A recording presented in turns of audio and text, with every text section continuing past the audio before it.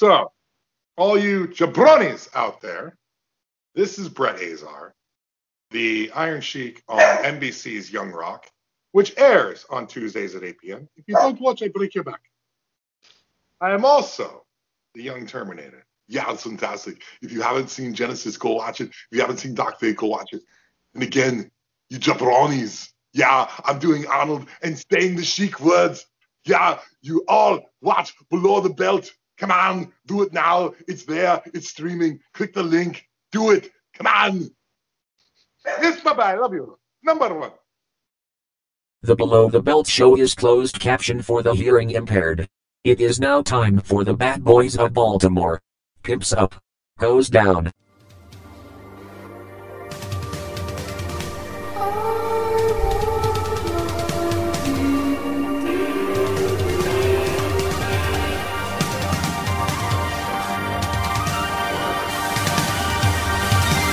Oh, I got a live one here. Don't say that! Never say that! Goonies never say die! Wax on, wax off. They're here!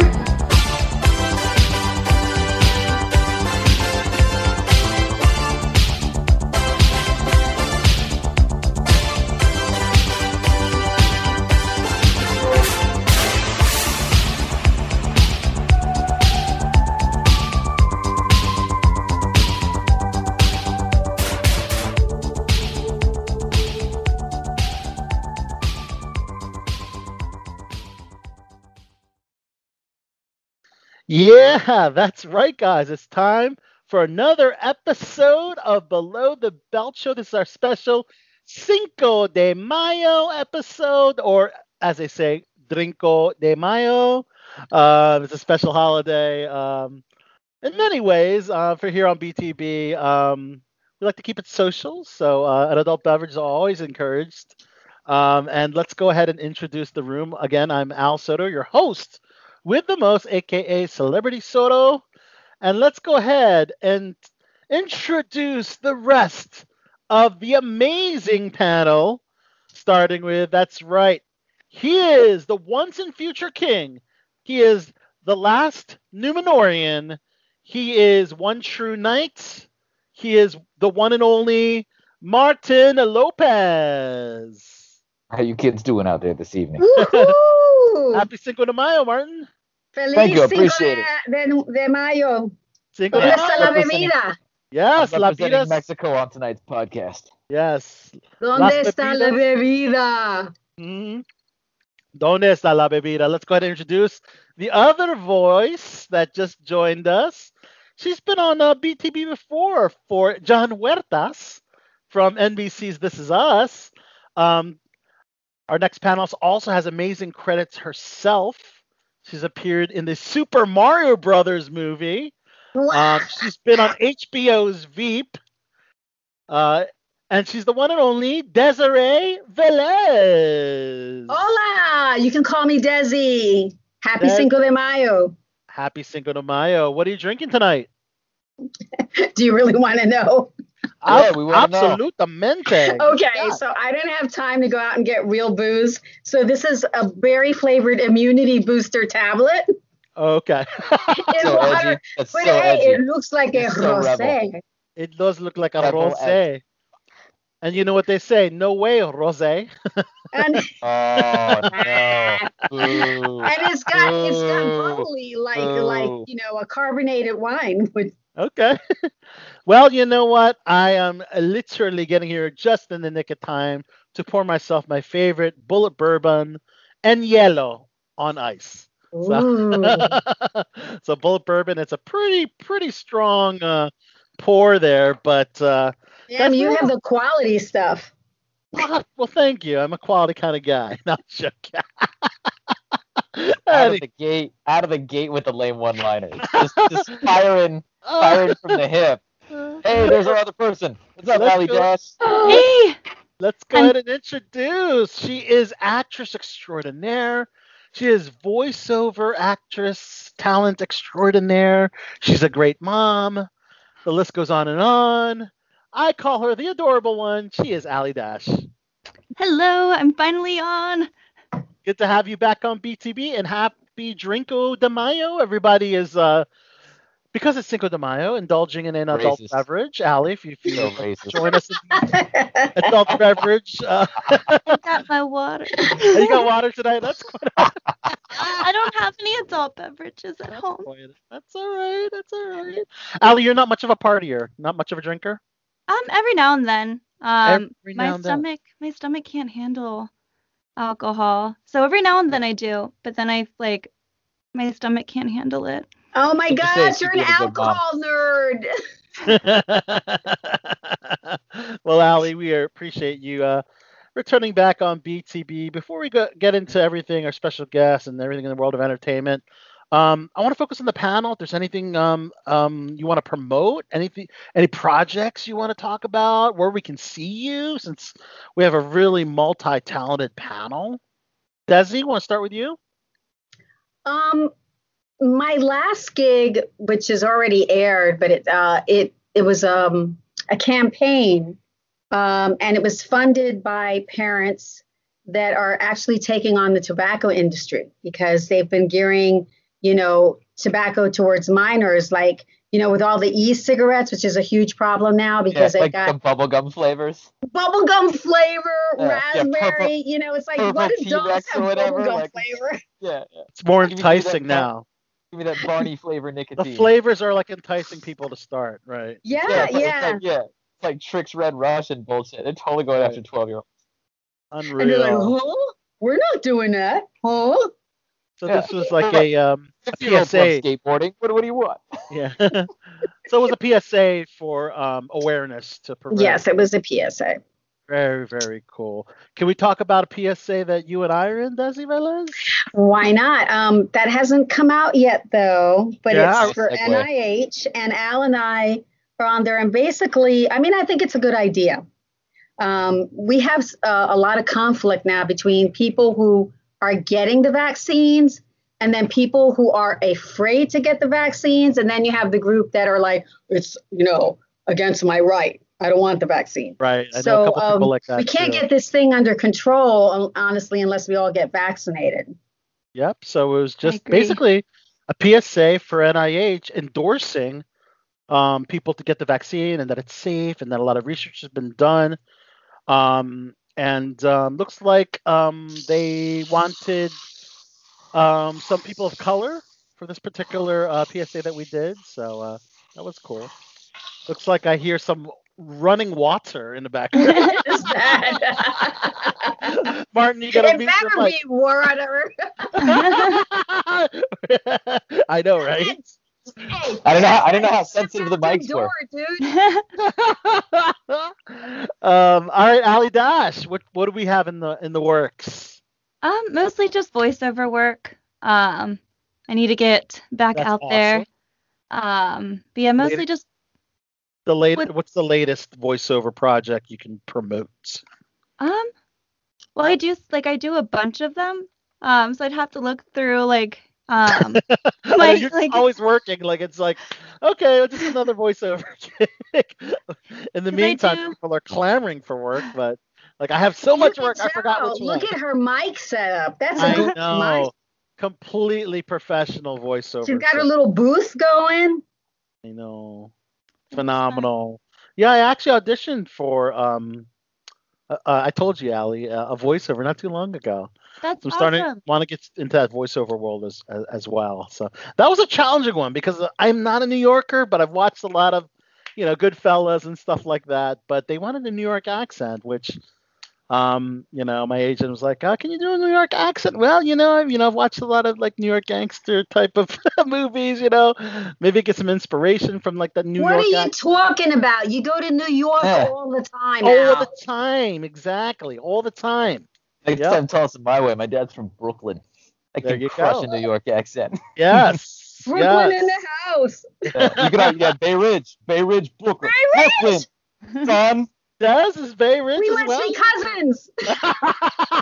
You could be primos. I was in Bay Ridge in an Italian neighborhood, so I talk with my hands a lot. I hear that accent coming. All through. yeah, All all right. New Yorkers talk with their hands. It's That's regardless. awesome. Doesn't- Martin it doesn't Lopez. matter what Martin, I know you got some good acting gigs because you said that things are starting to get Yeah. busy. Yeah. Yeah, so, Anything like- to promote yet? Yeah, after the desert wasteland that was 2020, where like nobody called at all for a Right. year, I Right. sat in my house, felt unloved and unwanted. Got that right. And broke as hell. Right, just it's for the whole industry was awful for us. January 1st, moving forward, like I blew up and it's great. Like people have just been calling and it's like it's been those good ones where you don't even audition. They're like, we saw you in this, we want you to do this. And then you have to try and slow roll them like you're not too excited. You're like, I don't know, I'm gonna have to check my calendar. Okay. That's awesome. But yeah, and what's been weird, the most recent stuff has been music videos. Oh, cool. So yeah, Cool, so man, that's I well, I've never done them before, so it's new for me.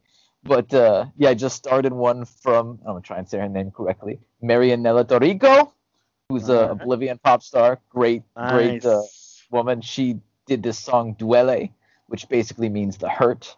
Yes. And I'm playing the story in the background. Spoiler alert, it's not happy. And then a local artist, this is a fun little promo. If any of you are familiar with Mia Loren, great human being who I got to know over the last couple months. She's put me in one of her videos just briefly. I don't matter as much in that one. And then we're going to shoot another one next week. So apparently music videos is my new thing. That's the new hotness. That's awesome. amazing. Congratulations. Congrats. Everyone seems like they got some stuff on and popping, and that is fantastic. And I tell you though, I love voiceover work because you go in there, you knock it out, you got the rest of the day off, and the pay is really good. Yes.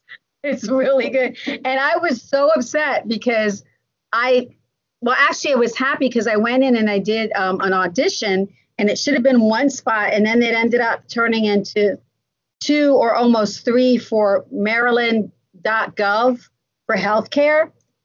And then they called me to do another one, but they were afraid to go in and record it.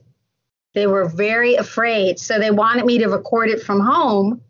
And I don't have a setup like she does. And I so know. I said, well, give me a bit to try and figure this out. And they were like, oh, no, that's okay. And the next thing I knew, somebody else was coming over the radio. I know. It's like, look at Allie's setup. It's like incredible. They love you for that healthcare stuff. You're always playing like nurses or like somebody in the doctor's hospital. Like you got a lot of those on your resume. This one, they didn't see me, but it was just like a happy thing about some guy going, well, I don't know where to go get a good, healthcare. Maryland.gov. Well, I don't know about prices. But you sound healthcare-y. You sound industry. You sound a healthcare professional. Yeah. Yeah, I can barely afford my own healthcare. That's actors. Yeah. Por tu salud, right? Of course. Well, let's announce our special guest a little later in the program. There's an indie film called In Action. It's got so many genres in this film. It's a comedy. It's an action film. It's part animation, part hand sketches, part toys. I don't know. A very unique Watch it film. now. Watch it. Oh, yeah. Not the toys you're thinking of in your closet, Des. I'm sorry. Who keeps them in the closet? They don't stay in the closet. It's a drawer, man. Nobody keeps them in the closet. Or your drawer, or wherever you keep them, Des. I'm sorry. I would love to meet the young lady who just has a closet full of toys. Funny. She opens it up like it's the Bat Cave. There's holsters and shit. There's different sized weapons. Allie, you got something? You know somebody, that's Allie? TMI. No, come on. You're on the Below the Belt show. You're fine. It's just funny. I've got it's a bag that's actually I have shelves up here. So I worked a Trojan promo with my husband back when I was doing a ton of events prior to COVID. Oh my gosh, Trojan and so now we keep all our stuff in the Trojan bag. This can be taken. Which is right so technically it is in my closet. Yeah, yours is in the sound booth. See, her toys are in the closet. See, Uh, All right, but not the toys you're thinking of, guys. Action figures, dollhouses. But it's a very unique film.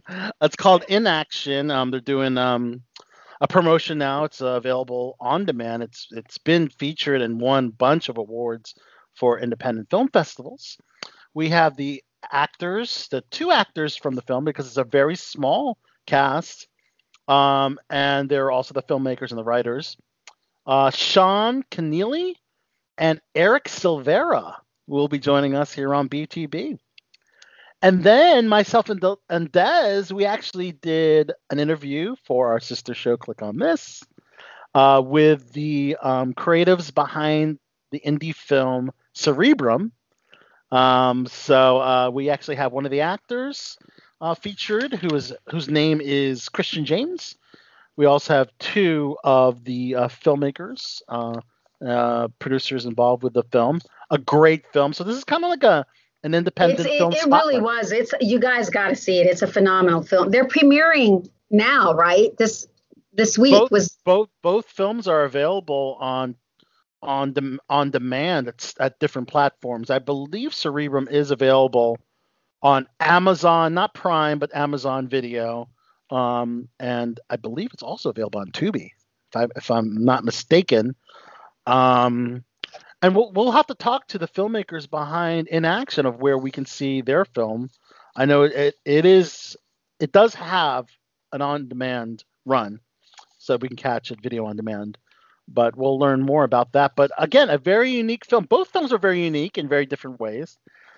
So that's the pre-recorded interview for Cerebrum. But for In Action, very unique film, animation, hand sketches, live action. So we're going to talk to those guys a little later in the program. So, well, anyways, I thought it would be good to talk about everything going on in the world of entertainment. So here we go.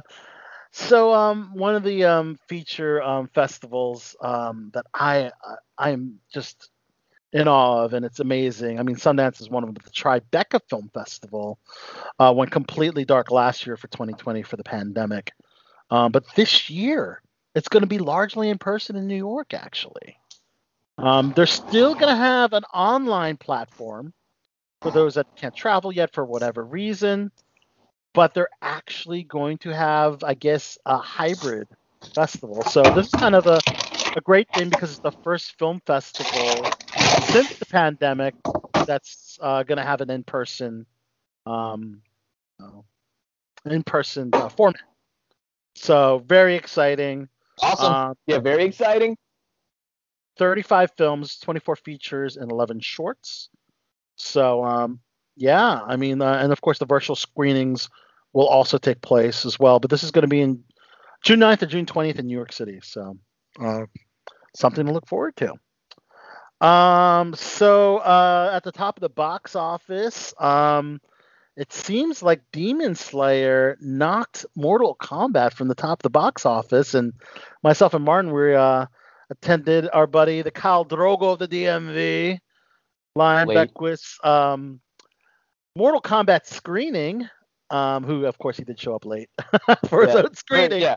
For everybody who knows Lion, you could have called this coming out, but yeah, like, this is his baby. We rented out a whole theater so, we could be safe and see it with the people that we liked and everything. So we knew everybody in there, but of course it's Lion, so it's got to be like big and in your face. So he wants people in costumes. So we got people dressed like Sub-Zero. We got ninjas. He's hired like 3 martial artists to come do this thing ahead of time and blah, blah, blah. Motherfucker is like 30 minutes late his own thing. We're like holding the movie. I know. And like he was asking, so what happened the first 30 minutes of the film? I'm like, yeah, the room ran out of patience. We're like, well, sorry, man. We're like, I know. You're trying to like calm the audience down. You had a little cosplay, show of all the people in cosplay except for Lion because he was late, and kind of like bide some time, I guess, a little bit before. But he made me take over. So like he calls me, he'd set this whole thing up and he had a little speech and he's like, hey, listen, I need you to get in front of the audience and say this, this, and this. Can you do it? I'm like, all right, you asshole. But Mortal Kombat, formerly the #1 movie, now the #2 movie. And Demon Slayer, this anime film, is the #1 movie. That's awesome. My daughter wants to see it so bad. Your daughter wants She's to a see it? huge Demon Slayer fan, and she's like, I keep seeing spoilers. She's like, we need to go see it. She's like obsessed. I'm surprised it actually knocked Mortal Kombat from the top. Very, very surprising. I mean, it's anime. Anime is usually, it has this niche audience, but it's usually like not usually the animated films at the top of the box office are like Disney films, that kind of thing. But to see like an anime film, it's kind of surprising. Yeah, we're living in the age of the nerd. Like, enough of us who grew up nerdy and getting picked on for liking that stuff, we're old enough now. A lot of us are married. A lot of us have kids. Like, I think you're going to see a lot of genre turnover. Like, why do you think the Marvel movies crushed it?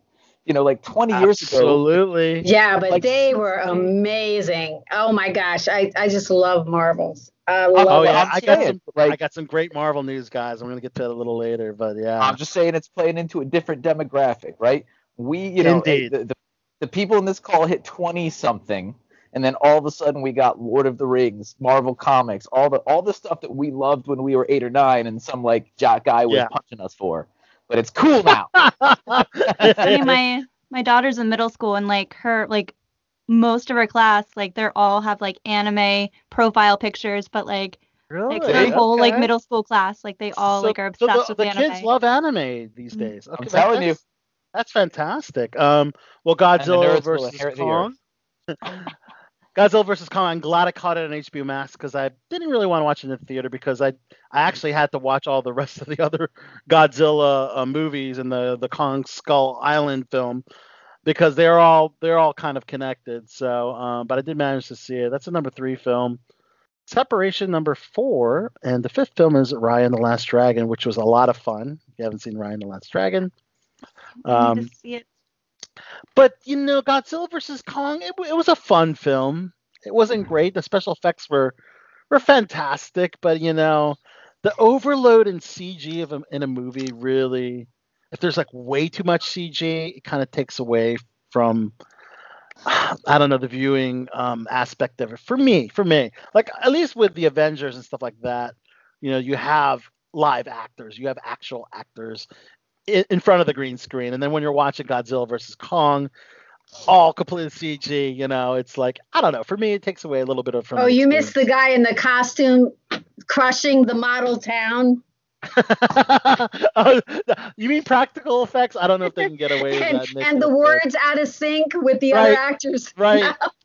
Japanese version, right? That would be something else. All right, so movies in production. We have so there's a Transformers movie, a new Transformers movie that's set to be released in June of 2022. This is pretty much an ongoing revamp of all the Transformers movies we've seen that began with Bumblebee, the successful spin-off from 2018, which is a more character-focused film. So, and in fact, I thought that was one of the best Transformers movies was Bumblebee. So if they kind of go in that direction, I think it's going to be a great, great film. Would be nice if they came and shot some scenes here again. Transformers, yes, they were actually in DC. They shot at the Smithsonian. A friend of mine actually worked on set and gave me the tip of I'm not gonna mention his name because he could get in trouble, even though it was years ago. Don't say it. But I got to meet Megan Fox. So that was a pretty awesome treat to get on set of that. So pretty rad.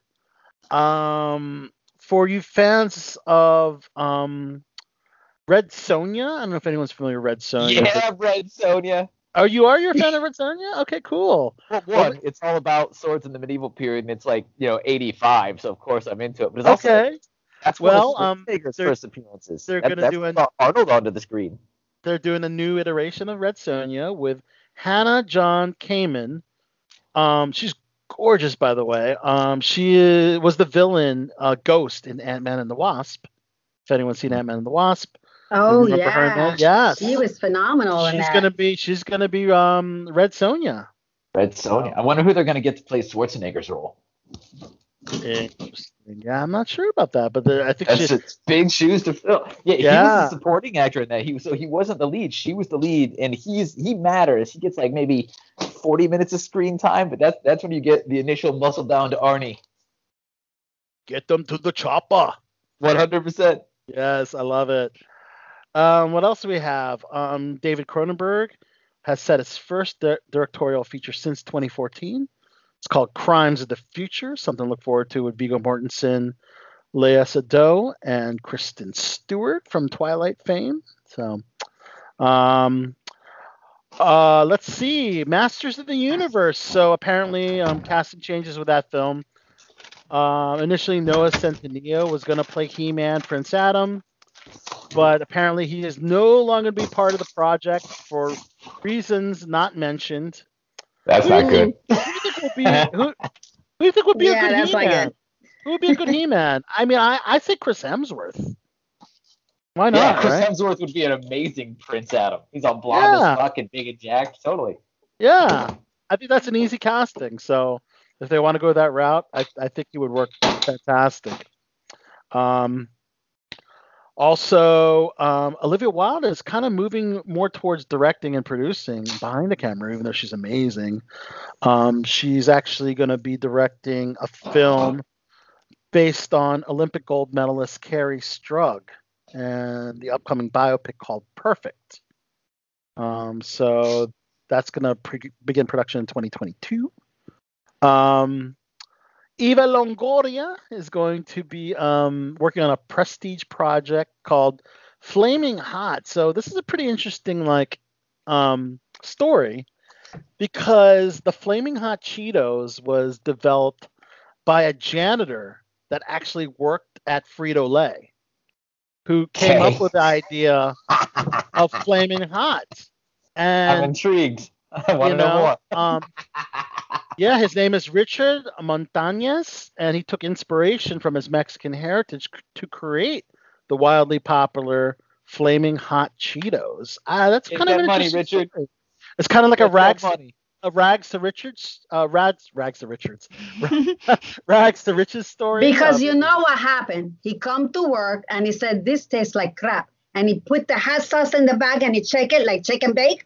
And then he ate it. He said, "What está bueno?" And the next thing you know, the guys were like, "Why didn't we think of this shit?" You know? And then I had to pay him some money, or he's going to sue his ass if you don't pay me money. Yeah, no, you know what happened is, they tried to steal that shit. They tried to be like, "Hey, good job, buddy. Here's like $50. Thanks for the idea." Yeah. Oh, man. All right, let's talk about Marvel, guys. Oh, my goodness. They had this trailer about, we're missing you at the movies kind of trailer with some of the sneak peeks of the upcoming Marvel films. And it was a pretty good trailer. It's basically a scissor reel. So it showed some never-before-seen footage from Shang-Chi and the Legends of the Ten Rings. Also Black Widow. Spider-Man Far From Home. So that was really cool. And then it went into all the releases that are coming up in 2021 and 2022. So we all know about Black Widow, Shang-Chi, Eternal, Spider-Man. But they also talked about the upcoming 2022 films. There's a lot of ruckus going on in the background. First, in 2022, March of 2022, Doctor Strange in the Multiverse of Madness will be the first film in 2022. Then we're going to get Thor Love and Thunder. Yes, Thor 4, guys. So excited. I'm really confused about that, and maybe you can explain it to me. Natalie Portman. That's right. Natalie Portman will be the female Thor. Yeah, which is a story. What? They're having a female Thor? Well, I think they have them in the comics. It's a comic book storyline. It is a comic book storyline that they're bringing to the Marvel lore. So they did it in the comic. They made Thor Odin's son not a son, and the comic book sales dropped off 58-60%. So I'm not sure why we're putting this on film. Yeah, I mean, and the whole thing about Thor is that they're mythological gods, of sorts, Exactly, and I'm pro women, but even I'm not cool with that. I mean, Natalie Portman. I like my Thor. I want my Thor. Natalie Portman is a brilliant scientist, right? She was a scientist. Right. But What the I hell guess is we're that gonna about? find- She's supposed to come from another planet. That's a thing. I mean, it pretty much goes against what Thor is. I mean, he's from Asgard. You know, Natalie Portman's character of Jane is from Earth. So You see, here's the problem. The creator's gone now, and now all these other people who really didn't create these characters are going to step Are you in, talking and you're about going to Stan have Lee? a haphazard mishmash. you're talking Yeah. about Stan Lee. Yes, I mean Okay. he just had it. He had the personalities, the charisma down, the right level of action and humor. Okay. In July. We also see like what happens when you try to over message a movie. I mean, look at Wonder Woman 2. Wonder Woman 1 was phenomenal, and Wonder Yeah. Woman 2 drowned in its own biased messaging. With I exception still need to for our watch Wonder friends. Woman 2. Except You for our don't friends. need to except watch for our it. friends scene. We can watch I the only mall I scene. did I watched the mall scene. I watched Lion scene, and then I was excited to see all that, but then I was like, oh, I'll watch That's the the rest best later. part. You're good. You saw And the now good it's no stuff. longer an HBO Max, Allie, so you're going to have to wait. And that's what I found out. I was like, oh, I have time. Yeah. But think about it. Marvel's kind of in trouble because the last movie we saw, either most of the characters died or they were retired. So Captain Not most. America's retired, Thor's retired, Iron No, Man's Thor's dead. not retired. Thor's not retired. He'll Thor still was be- left at. Thor gave his hammer to somebody else. No. Thor's not retired. He is Yeah, very much still a part of He's the fine. Thor Love and she's totally still- fine. Yeah, still pretty much in Thor Love and Thunder. It's just they're going to introduce Jane Austen as the female Thor. But sadly we did lose in real life Chadwick Boseman in the next Oh, film. that was devastating. The next film on the slate is Black Panther, and the subtitle is Wakanda Forever. So that's Black Panther 2. That's coming out July 8th, 2022. They didn't confirm, but I'm sure it's going to be Shuri donning the Black Panther costume, because I really highly doubt, and Marvel said they would not recast T'Challa. It'd just be kind of a little disrespect right now. So I think that's the way they're going to go for it. And Captain Marvel is going to be called The Marvels for the sequel. That's going to be released in November of 2022. What it's about also- Captain America? Captain America 4 in production. They're actually writing the script now. So we're not going to see the Falcon. Captain America 4 film for a while. Yeah. However, I think that's why they put the Falcon and Winter Soldier on Disney Plus to kind of. Yeah, so we I could get haven't used to the watched idea. I haven't finished it yet. Oh, Allie, you got to catch Oh, up. Allie! I Now he's know. getting all the spoiler alerts. Yeah. I know. WandaVision I watched weekly, but we're gonna have to binge the rest of Falcon and the Winter Yeah, you have Soldier. responsibilities, Allie Dash. I know. I enjoyed WandaVision more than Cap and the I Winter loved Soldier. WandaVision. But they're both very See. entertaining. Yeah, They're both I was the opposite. WandaVision, especially the first 3 episodes, like we did not I need to liked spend 3 them. episodes It in was I fun. Love They were Disneyland. fun was- It though. wasn't They're fun. It different. wasn't fun. It wasn't fun for you? Nope. I Well, we're fell also the getting- fuck asleep. We're also getting Ant-Man and the Wasp: Quantumania in February of 2023, and then we're gonna get Guardians of the Galaxy Volume 3. Woo! James Gunn will be back. Awesome. And Awesome. last but not least, they tease Fantastic Four. Well, what That'll be- happened to the Third Hulk? time. They're trying to relaunch Fantastic Four for the 3rd time. Nobody And this wants to see this. This is the now, first. Well, this is the first time it's in the MCU. right? So it's in the right So maybe hands. It's in the right hands. maybe they'll do better, but Yeah. No mention of the Hulk? Nope. Hulk is not gonna have a solo film. The course, problem those is don't do good either. the Because Mark reason- Ruffalo wasn't in the well, only reason why- Hulk movie. I do know the reason why, and it's because Universal owns the right to the Hulk movie Oh. franchise. Gotcha. You can have Hulk as a side character or supporting character, but you cannot have a Hulk movie until Universal decides they want to give up the rights to it. So that's the story behind that. Gotcha. I'm But so we- glad Sony and Marvel worked out a deal With for Spider-Man. Heck yeah. And X-Men. happy. X-Men is And going to be X-Men. amazing. Yes. Oh, the complexities. They're just playing with my emotions. It's gonna be great. It's gonna be great, guys.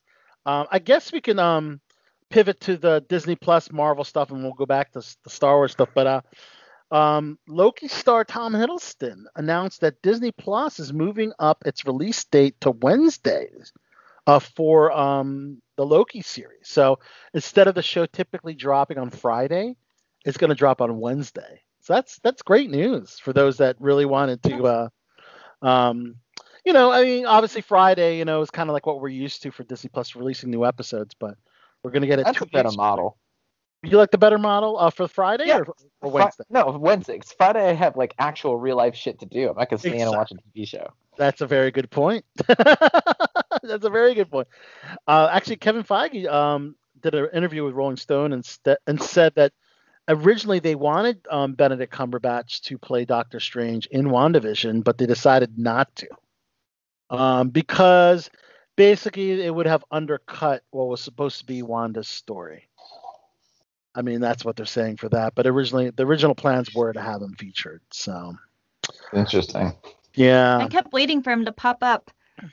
I know. Right? You know what? It might have been my all the rumors. It's because like I'm such a big X-Men fan. Like I don't like her manufactured background to get around the X-Men problem. Like in real life, she's the daughter of Magneto. Like that is Wanda Maximoff, and they had to make this whole BS backstory about her touching this Infinity Stone to explain her powers. None of that's true. I actually read House of M. I did. Did you read the comic book? So good. I did. Well, when I was watching WandaVision, I was like, you know what? I want to read the comic it's based on. It was good. They actually had an Easter egg. House of M, right? Yeah, House of M is gangster. They had that Easter egg with the bottle of wine that had a House of M on it, right? Yes.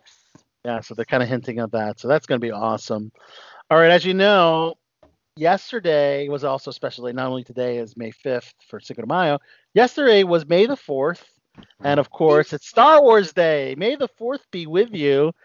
A lot of the OG Star Wars cast was tweeting about it, about Star Wars Day. And Mark Hamill said, I'm beginning to accept the fact that I'll probably never do another movie that gets its own day. He's a great guy. Yeah. He is. Anthony Daniels, C-3PO, pointed out Star Wars Day fell under a pandemic, but basically he shared a video of him reading a chapter from his book, I Am C-3PO, as he did last year. So yeah, it was I celebrated by just posting funny memes, and throwbacks for Star Wars Celebration, which was an amazing Star Wars fan convention in Orlando. And you mean you didn't put on your Mandalorian outfit on yesterday? I know, right? What the hell? Why didn't you wear it today? That would have been interesting. Yeah, I didn't want to pick from Cinco de Mayo, though. It's kind of taken away. You know what? I'll bring in Baby Yoda for an appearance at the second half of the show. If I had a Mandalorian outfit, I would wear it every day. Yeah, right? But Disney Plus, of course, they're celebrating May the 4th be with you as well. They just dropped The Bad Batch. If anyone knows what The Bad Batch is, yes, it's going to be awesome. It's an animated series that follows the Clone Wars.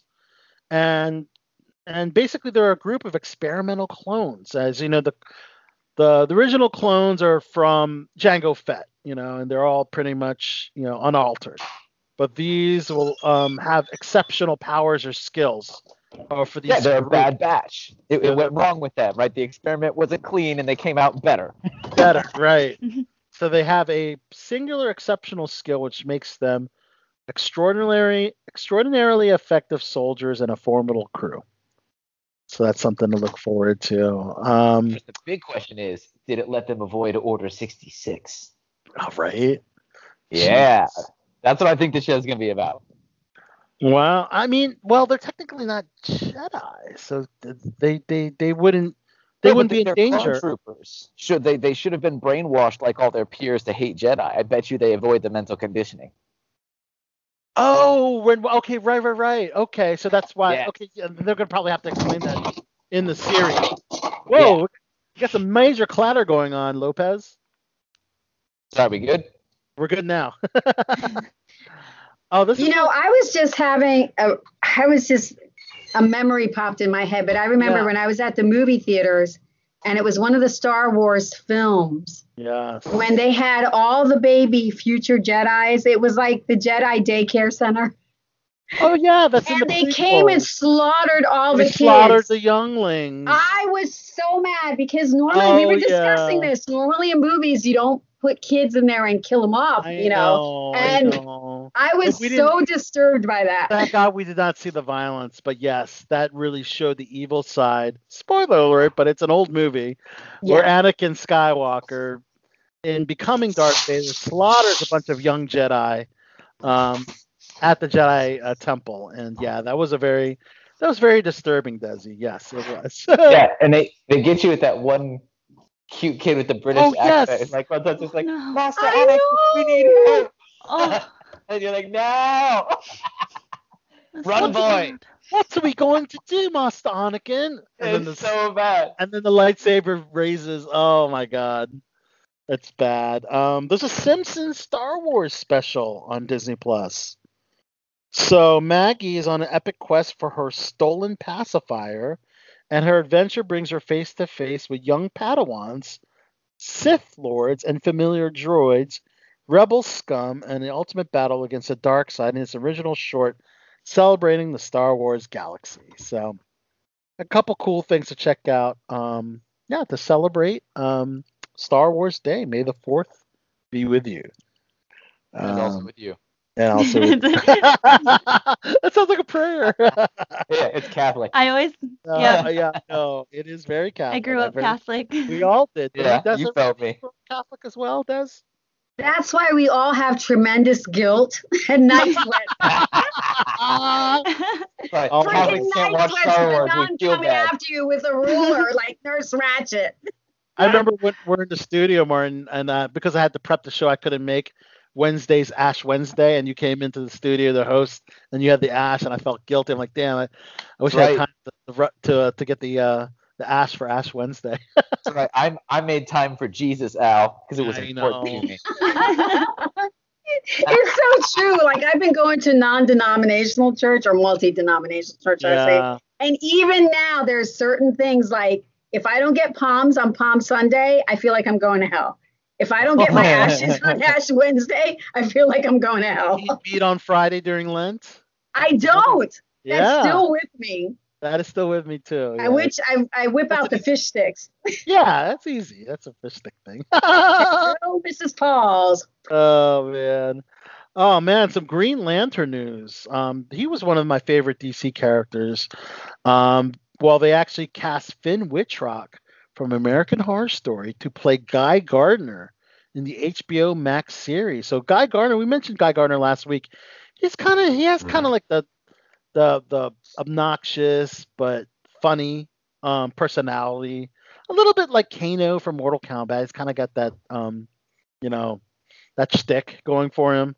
So I'm curious how they're gonna bring this character to life in this series. So this is really great because the movie with Ryan Reynolds didn't do so well. So I know they really want to try to make this TV series, a great series, because it definitely didn't start off right with that critically bombed Green Lantern film. I mean, I thought it was okay, but then again, I'm not super critical with superhero movies.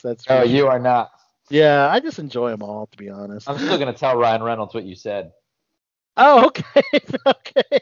I think he'll forgive me because he actually agrees that it's not a great movie. Also, he tweets about it all the time. He murdered it in Deadpool. Yeah, I was about to say that. I was like, I'm pretty sure they made fun of that in Deadpool. Mm-hmm. In fact, they actually wanted to show more Green Lantern in the Justice League's Zack Snyder cut. But apparently, the actor that played Green Lantern, who's the Jon Stewart version, the African-American character of Green Lantern, the actor's name is Wayne T. Carr.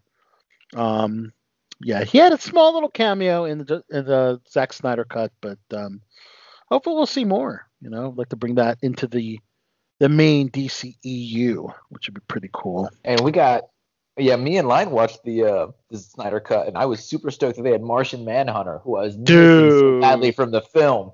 That's my motherfucker. Wasn't he great? He's great. You gotta have Martian Man. He's one of their heavy hitters, man. Man. The Martian Manhunter. shapeshifter. Yeah, We man. need to bring back Catwoman, and we need to bring back I got the some news Green on- Hornet and Kato. Well, Isn't there Catwoman, a interestingly Catwoman movie enough, she coming will up? be. Well, she'll be featured in the new Rob Pattinson movie, The Zoe Bat. Kravitz, right? Zoe Kravitz I portraying. love her. Yeah. So we will see. We will see. I don't think there has been a live action Catwoman since Halle Berry, and prior to that was Michelle Williams. Michelle Pfeiffer. Oh, I'm sorry, Michelle Pfeiffer. Thank you, Michelle Williams. I thought she did a fantastic job as Catwoman. Michelle She Pfeiffer. did, man. She Michelle crushed Pfeiffer? it. Yeah. Oh yeah, 'cause she was that right combination of like definitely mentally unstable but still super hot and sexy. Like she's great. Really, Yeah. Like every guy in the theater's like, I'd date her. That's fine. I mean, she's gonna stab me, but it's Oh man, WandaVision has a new series on HBO Max, but no, it's not WandaVision. It's Elizabeth Olsen, the actress. It's called Love and Death, and she's playing a villain. Elizabeth Olsen is playing the infamous Texas axe murderer Candy Montgomery. Pretty crazy. You want to know why? Because she's the daughter of Magneto and she's a bad guy. But it's kind of cool to see Olsen in a axe murderer role. So that's something to look forward to. Also, Taika Waititi, from the director of Thor Ragnarok, and he's been all over the place, is going to be in an HBO Max period series, Our Flag Means Death. And he's actually going to portray the notorious pirate Blackbeard. All right. So Taika Waititi, usually has been behind the camera, and then he'll do some voiceover, but he'll be back in front of the camera for that one. So that's pretty cool. Also, the Pennyworth series on Epix. Actually, they're going to be featuring that series on HBO Max because a lot of people don't have Epix. I mean, haven't been able to see it, but they've worked out a deal where the new episodes can air both on HBO Max and Epix, so people can watch the Young Alfred series. I haven't seen it yet, but a couple friends say it's a good series. I'm excited about Cersei Lannister herself, Lena Headey, joining the HBO series The White House Plumbers, about the Watergate scandal. Woody Harrelson, Justin Theroux, Domhnall Gleeson. It's a 5-episode series that tells how Nixon's own political saboteurs and Watergate masterminds, who are played by Woody Harrelson and Justin Theroux, accidentally toppled the presidency they were zealously trying to protect. So Woody always delivers. yes, He's just phenomenal. he's fantastic in everything he does, and he did that political movie Game Change a couple years, like the Sarah Palin base film, and he did great in that too. So expect this to be no different. I haven't watched. Yeah, he's got crazy range. He does. Yeah, Like, I he loved could do- his redneck in Zombieland.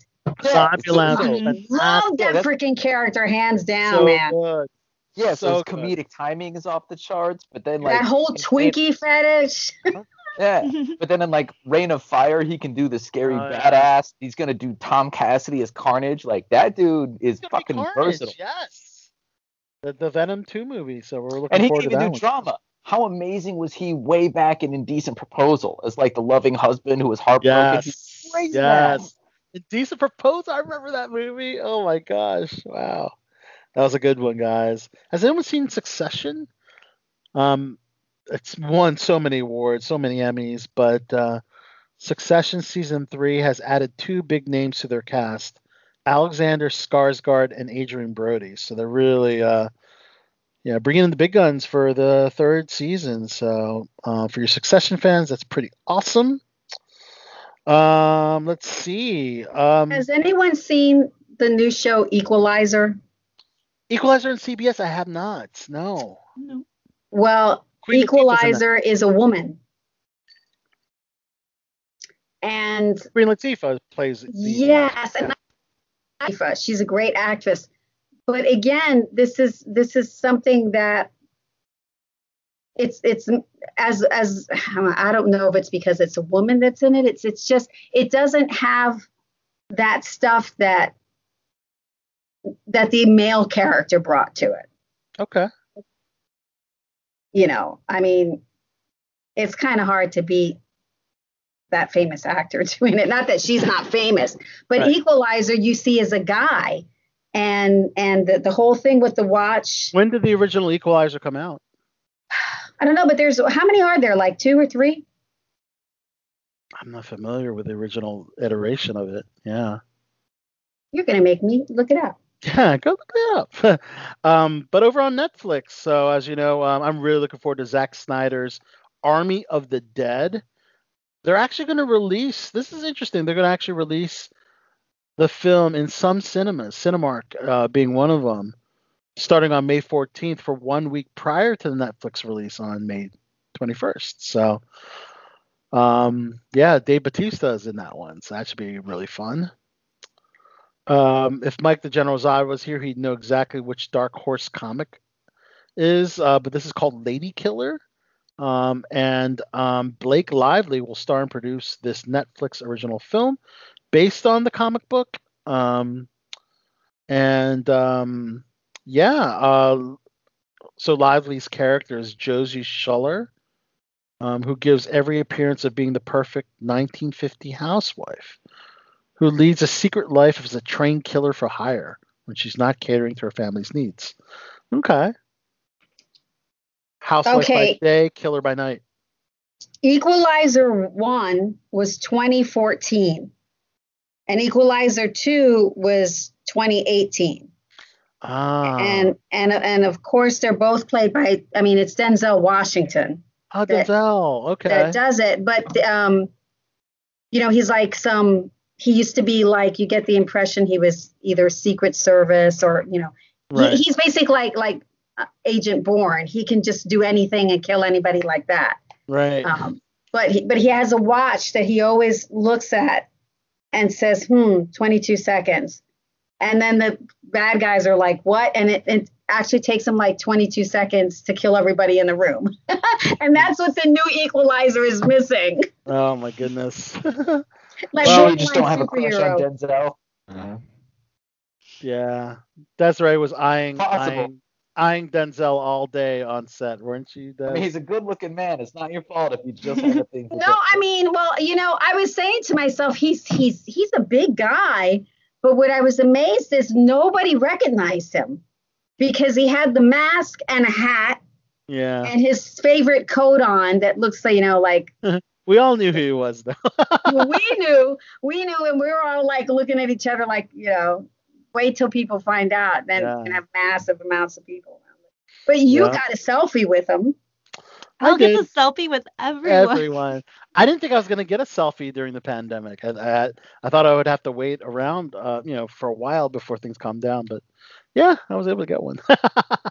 You need to make like an Al selfie scrapbook. Nice. Nice. Good idea. Somebody buy me a scrapbook. Oh, you haven't seen, he makes them all the time, like once a month on Facebook. I do it on social media. Are you talking about an actual scrapbook? Yeah. An actual like hard copy scrapbook. Yeah. Okay, well like then you have a birthday gift idea for me.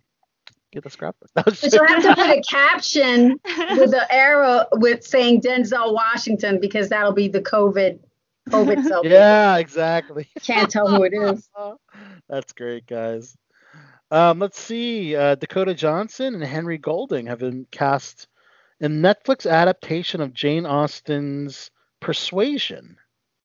Okay, so this is a romantic novel, I guess. And it's based on the novel. And Johnson. Yes, this is your Brit Lit professor coming in. You're right. Yes. Jane Austen's Persuasion is about romance. Okay, you're familiar. Okay, very good. Good rule of thumb is that every single Jane Austen book is about romance. So it's about romance. I keep meaning to read Jane Austen. Okay. I've never read one of her books. She's got so many, but I definitely. Yeah, they're great, but it's oddly paradoxical because feminists love her for being empowering. It's all about like the witty, independent woman who doesn't do what she's told. And then It's Disney syndrome. Every single one of them ends up desperately wanting to get married and is only happy when she finds a man.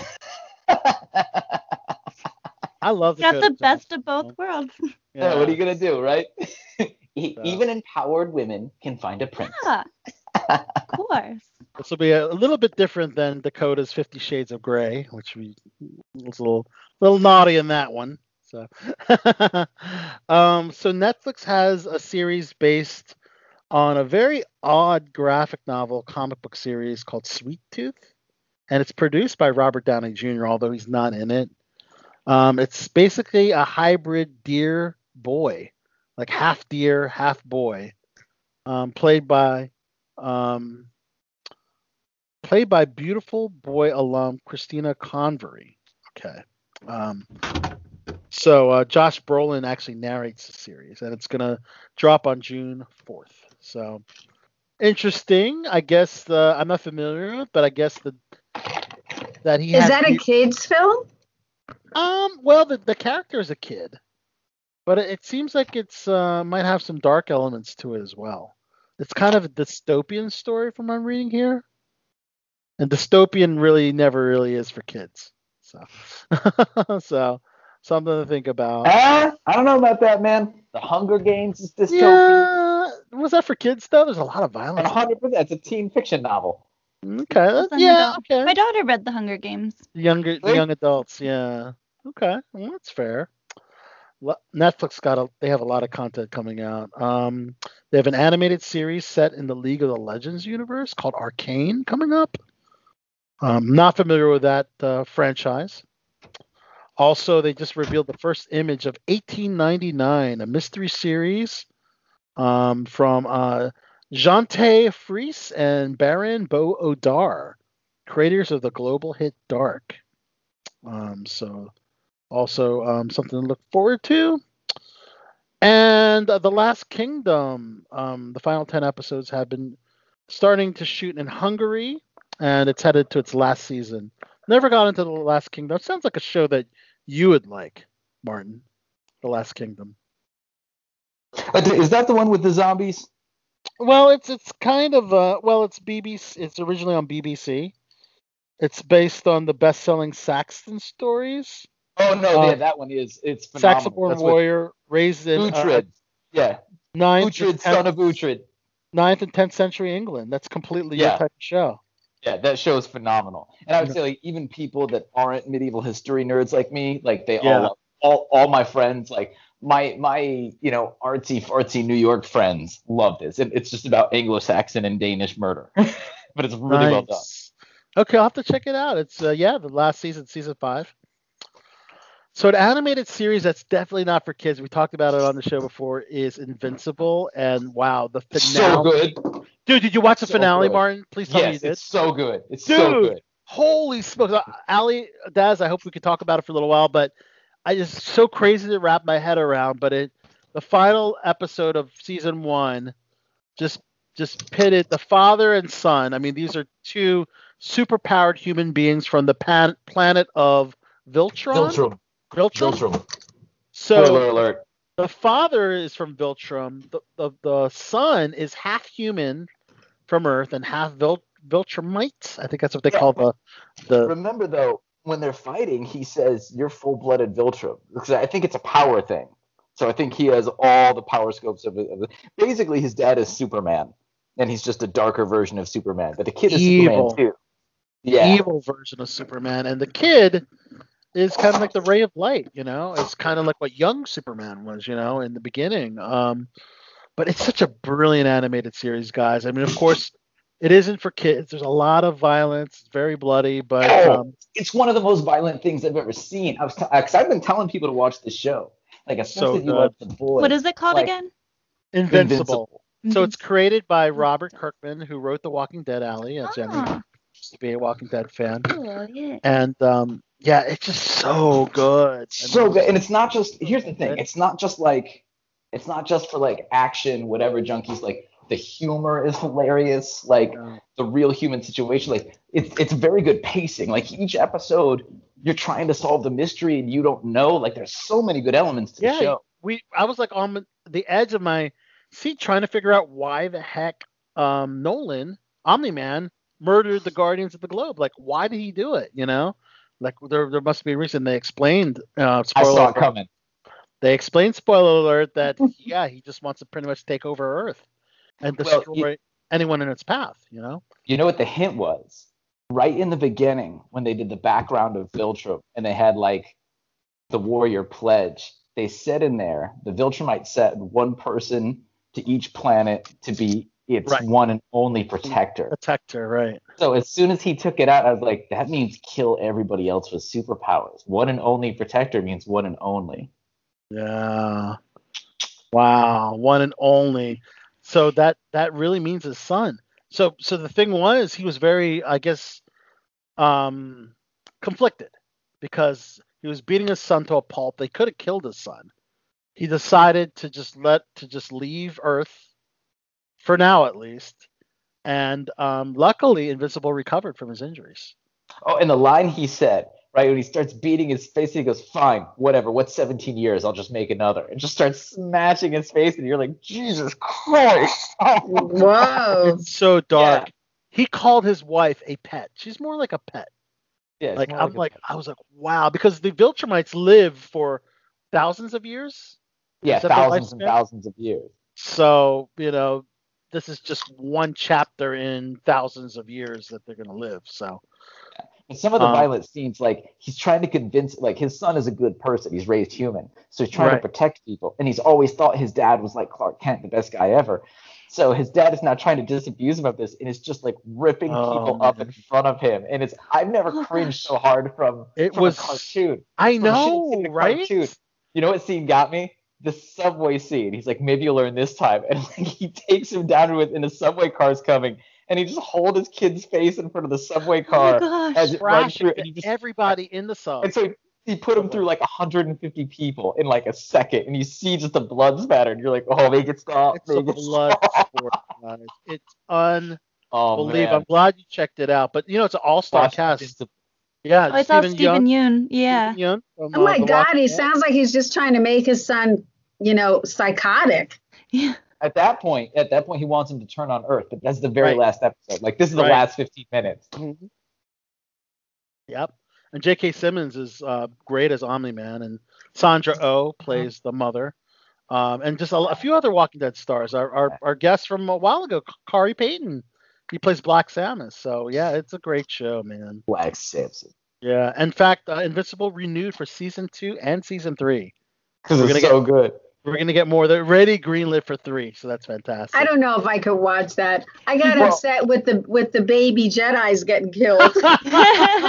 They haven't really harmed too many children, have they? Yeah, most of it's like snarky adult humor. Like, there's this one scene that like I fell off my chair laughing. Like, one of the guys on the team is like your typical alpha male asshole. His name is Rexplode, and he's cheating on one of the other superheroes. But he's cheating on her with this girl named Duplicate, who basically makes multiple versions of herself. Right. And so he gets caught in the shower with like 3 different duplicates. Forced him with 3 other duplicates. Yeah, and he comes out and he's trying to explain it, and he's like, that's not even the real her. This isn't a thing. It was great. That was a great scene, man. That was a great scene. J.K. Simmons is great. He's actually got another project with Amazon, opposite Sissy Spacek, and it's a sci-fi series called Light Years. And originally, Ed O'Neill was going to be in that lead role. J.K. Simmons will be replacing Ed O'Neill. And he exited the show for personal reasons and didn't explain why. But, yeah. But, yeah, I mean, that's just something to look forward to. All right. Over on Apple, Tom Hanks has a science fiction film called Finch, which is formerly called BIOS. And Apple TV had picked up the film. Basically, Finch, a man, a robot, and a dog form an unlikely family, with Tom Hanks starring as a robotics engineer who has survived a cataclysmic solar event and global apocalypse inside an underground bunker, and is now on a quest to ensure that his dog will be cared for after he's gone. Isn't that sweet? And since it's Tom Hanks, I'm assuming it also has something to do with the founding fathers and the preservation of the Constitution of the United States. That and probably also a little bit of a throwback to Turner and Hooch, you know. I had something. Yeah. With So a little America's bit of Dad. Stranded, because if he's the only one left in a bunker, he's all by himself. yeah. Looking out, Desi. Also on Only he doesn't Apple. have Wilson anymore. He has a dog. Right. Exactly. Maybe he names the dog Wilson. Wilson! That would be funny, actually. If they named the dog Wilson, that would be hilarious. Yeah. Wilson, come back! Do they have a dog name? Here, I mean, I can probably. I guess. If they didn't do Wilson, that's a missed opportunity. Everybody, Yeah. Wilson, come here. Good boy, Wilson. Yeah. You're my best friend. Let's see. Luke Evans, the lesser-known Evans brother, not Liam, not Chris. He's got a role in Apple's thriller called Echo 3, the upcoming thriller series. But you said And he's also in Westworld as well. If you're a fan of Westworld. Westworld is so good. Yeah. I always have need to watch finish that. it. I haven't finished it yet, but I need to. I kind of did what Allie Dash did with Wonder Woman. I watched a few episodes and I was like, I'm done. I'll come back, and then. I can't believe you only watched a couple episodes and kind of come back, because that show grabs you. One had me by like the edge of my seat. Season 1. Right. Season 2, I got to the Shogun scene and I was like, I got to get back. And it's just, I don't know, each episode. Racist. No. Not because it's a Shogun scene. I loved it, and I binged watched that on a New Year's Eve. I was house sitting, and for the whole week, and I was like, I couldn't turn off the TV. I went through all. Right? So good. It was awesome. But then they had the fires in California, and the last I had heard, they had lost pretty much all their sets to the fire. And so then I wondered, I stopped watching because I said, God, when are they ever going to get up and rolling again if they lost all their sets? And you know that was not a cheap set. They dumped boku money. God. No, well, I mean, Insane budget. they had the Wild West, they had Rome, they had, all these different. Yeah. So both of you have seen season 3? I haven't seen 3. Oh, you've I only think seen. I think I'm up to date with Westworld. How about you, Des? Where did you finish? What last episode did you I watch? finished around the time where the lead robot found out that she was real, and they were corrupting her stuff, and okay, that was season 1. Yeah, season 1, yeah. Okay, yeah, that's a season that just really just sucked me in. Basically, it was that good. Let's see, over on Stars, Stephen Amell and Hunger Games actor Alexander Ludwig will be playing brothers in Star's upcoming wrestling drama called Heels. So it's about a small family-owned wrestling promotion. And then if you didn't know, Stephen Amell has wrestling experience. He actually wrestled for WWE at SummerSlam. So I think that's kind of cool. Many of our Below the Belt correspondents are going to be very excited about this movie. Exactly. So, and it's interesting. Speaking of The Flash, they have an upcoming 150th episode. My God, 150 episodes of The Flash. I need to get back to that. I've missed the last few seasons. Oh, really? Well, they're bringing back Nora, who plays the daughter of Barry and Iris from the future. So she'll be brought in for some multiple episodes. However, 2 of the original cast members, Tom Cavanaugh and Carlos Valdez, are leaving after the 7th season. So wow, that's 7 seasons of Flash. Of course, CW has picked up. What's that?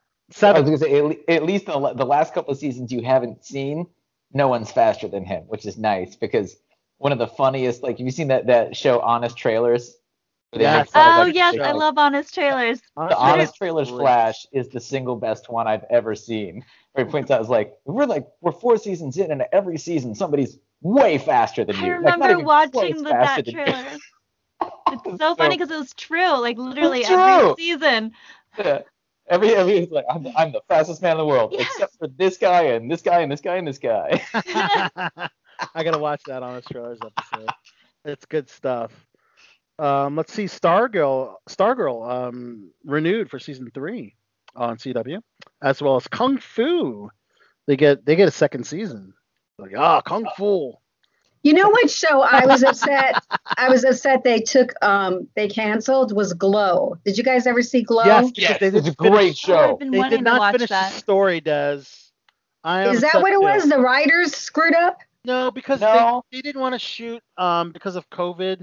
They had close scenes where the ladies had to wrestle, and at the time they just couldn't, shoot in a way that was safe. But now that the pandemic is hopefully towards the end, why not pick off where we last left off and finish? Yeah, that's what I don't know. I mean, a lot of people couldn't shoot. There was a lot of seasons. We love that show. I agree. It was a great show, man. Yeah, Netflix walks away from shows real quick. That season was supposed to happen. It initially got green lit, and then they canceled it a little bit later. That was a hit show. Yeah, it was a great show. It's a great show. Fantastic show. Yeah, I read this whole article on Netflix. It was a really good article. It was like 8 pages. But their model is new show versus continuance. And if you think about it, it's real. So like the average Netflix show gets 2 seasons. If something's really good, it'll see season 3, but rarely beyond that. And they're not wrong. Yeah. Well, more shows getting renewed include The Good Doctor over on ABC. Peacock is renewing The Young Rock. All right. And Kenan. Both for saw that last night. Oh, which one? The Young Rock? Yes, great show. We had the Iron Sheik on Below the Belt show a couple weeks back. So I'm still on the fence. I don't know. It's a fun show. I love it. If you're an old school wrestling fan, I think you're gonna really love it. So if you haven't seen it, definitely worth checking out. Also, reboot shows include on NBC Night Court. They're bringing back Night Court with John Larroquette. Yeah, but Melissa Rauch from Big Bang Theory will be joining the cast. So basically, it centers on Judge Abby Stone, who is the daughter of Harry Stone, played by Harry Anderson. So I guess that's who Melissa's playing. She's going to be like the judge. Yeah, it's kind of a cool tie-in because John Larroquette's returning for that show. Also on NBC, the final 2 episodes of Saturday Night Live include Keegan-Michael Key and Anya Taylor-Joy as hosts, and Olivia Rodrigo and Lil Nas X as a musical guest. So love Anya Taylor-Joy. She was amazing in Queen's Gambit. If you haven't seen it, highly recommend it. I'm in love with Keegan-Michael Key. And you like Keegan-Michael Key is awesome too. Again, like a guy with range, right? Just he could do so many different things, and like he sticks to comedy because he's great at it. But like he's very, very effective in other acts of other areas of drama. Yeah, and those are great hosts. But a lot of people are skeptical at Elon Musk hosting. Actually, this Saturday, apparently was not well received by some cast members. Pete Davidson loves it, but I think there's a few cast members that basically Bowen Yang said, "What the fuck does this even mean?" How they like. Let's find out how live Saturday Night Live really is. Oh, because he's not an actor and he's gonna fuck up. Maybe so. He's gonna fuck up. Because usually they are actors, or they're like professional athletes, or they're musicians. And they're usually sometimes not the best actors. But it's sketch comedy. You don't need. It's different. It's Oscar-worthy. If you're the lead singer of a major band, you're used to performing in front of thousands of people live every night. That's different than being a CEO. There's a whole, and even with athletes, they treat those guys with kid gloves. Those skits are super dumbed down. They don't have a lot of lines. You guys all know what I'm talking about. Right. Yeah, they really are. They treat those kids special. And I think everybody on the podcast tonight is an actor. We've all been in projects where professionals froze, where they blanked, and like maybe even for like 45 minutes couldn't get their shit together and can't remember their lines. Like people don't realize how hard this is to do. So I don't care how many billions of dollars you have in the bank. It doesn't make you a good performer. It's certainly not a live performer. Right.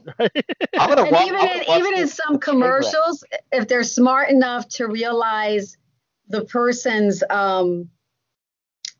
what they can do and what they can't do. Like the funniest commercial now is watching that player go by and go slapping things out of people's hands and going, no. That's all he does. No. And I asked somebody, why does he only do that? And they said, because he doesn't speak English. And I was like, oh. But he's making a lot of money going, Of course, Peacock, the streaming NBC, basically, has tapped Jessica Jones actress Kristen Ritter, who will be in an 8-episode supernatural drama called The Girl in the Woods. Okay. And actually, Kristen Ritter will be directing. Interesting. I didn't know she had directing skills. Yeah, so that's kind of cool. We'll see how that goes, right? Hey, if Elon Musk can act, this girl can direct. Right, exactly.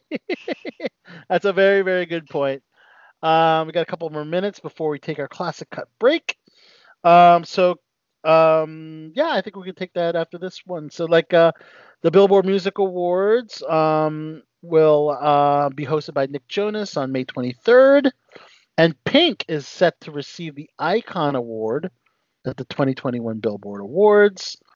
And the Artist Award of the Year includes Drake, Juice WRLD, Pop Smoke, Taylor Swift, and The Weeknd. So, anyways, I thought this would be a good time to take a classic cut break and play a classic song by the recipient of the Icon Award, and that's Pink.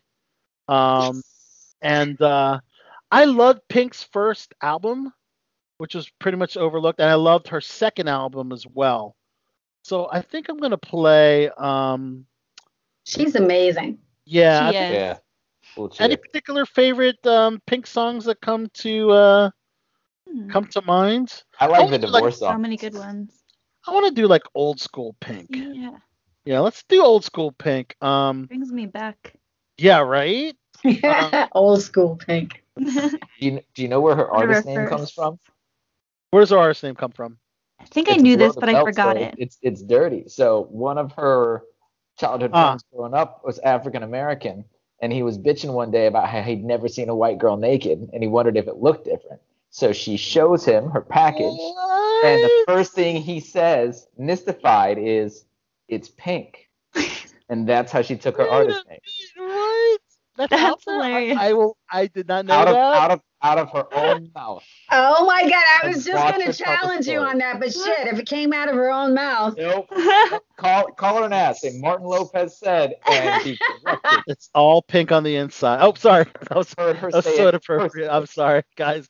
Anyways, it's Pink, guys. This is "Don't Let Me." This is a great song.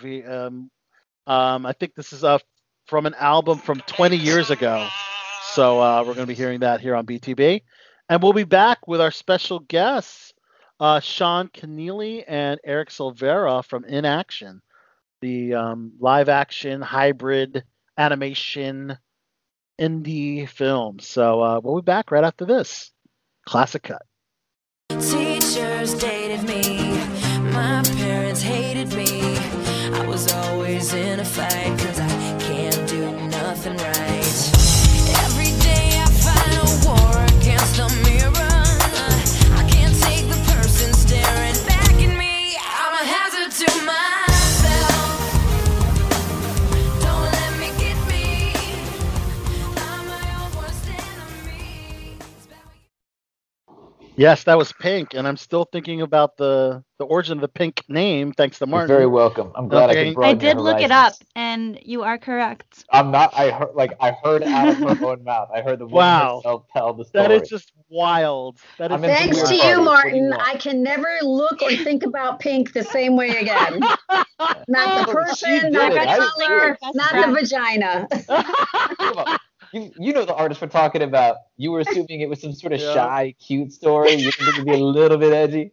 and speaking of vaginas, the filmmakers, our guests coming up, talked about something interesting called a fupa. Was anyone familiar with the term fupa? But Not to be Al, confused with a are you lupa, shaking, which is you're what you shaking your bring head with. because you know what it is, you don't like it, or shaking your head because you don't know what it is? Stay classy, Shaking my Santiago. head because I don't know what it is. Okay, good. We'll save it for the interview. Allie's too nice. Allie's too nice and sweet to know what it is. I'm glad. That's good. It's good to have some good moral compass. Yeah. You gotta balance this out.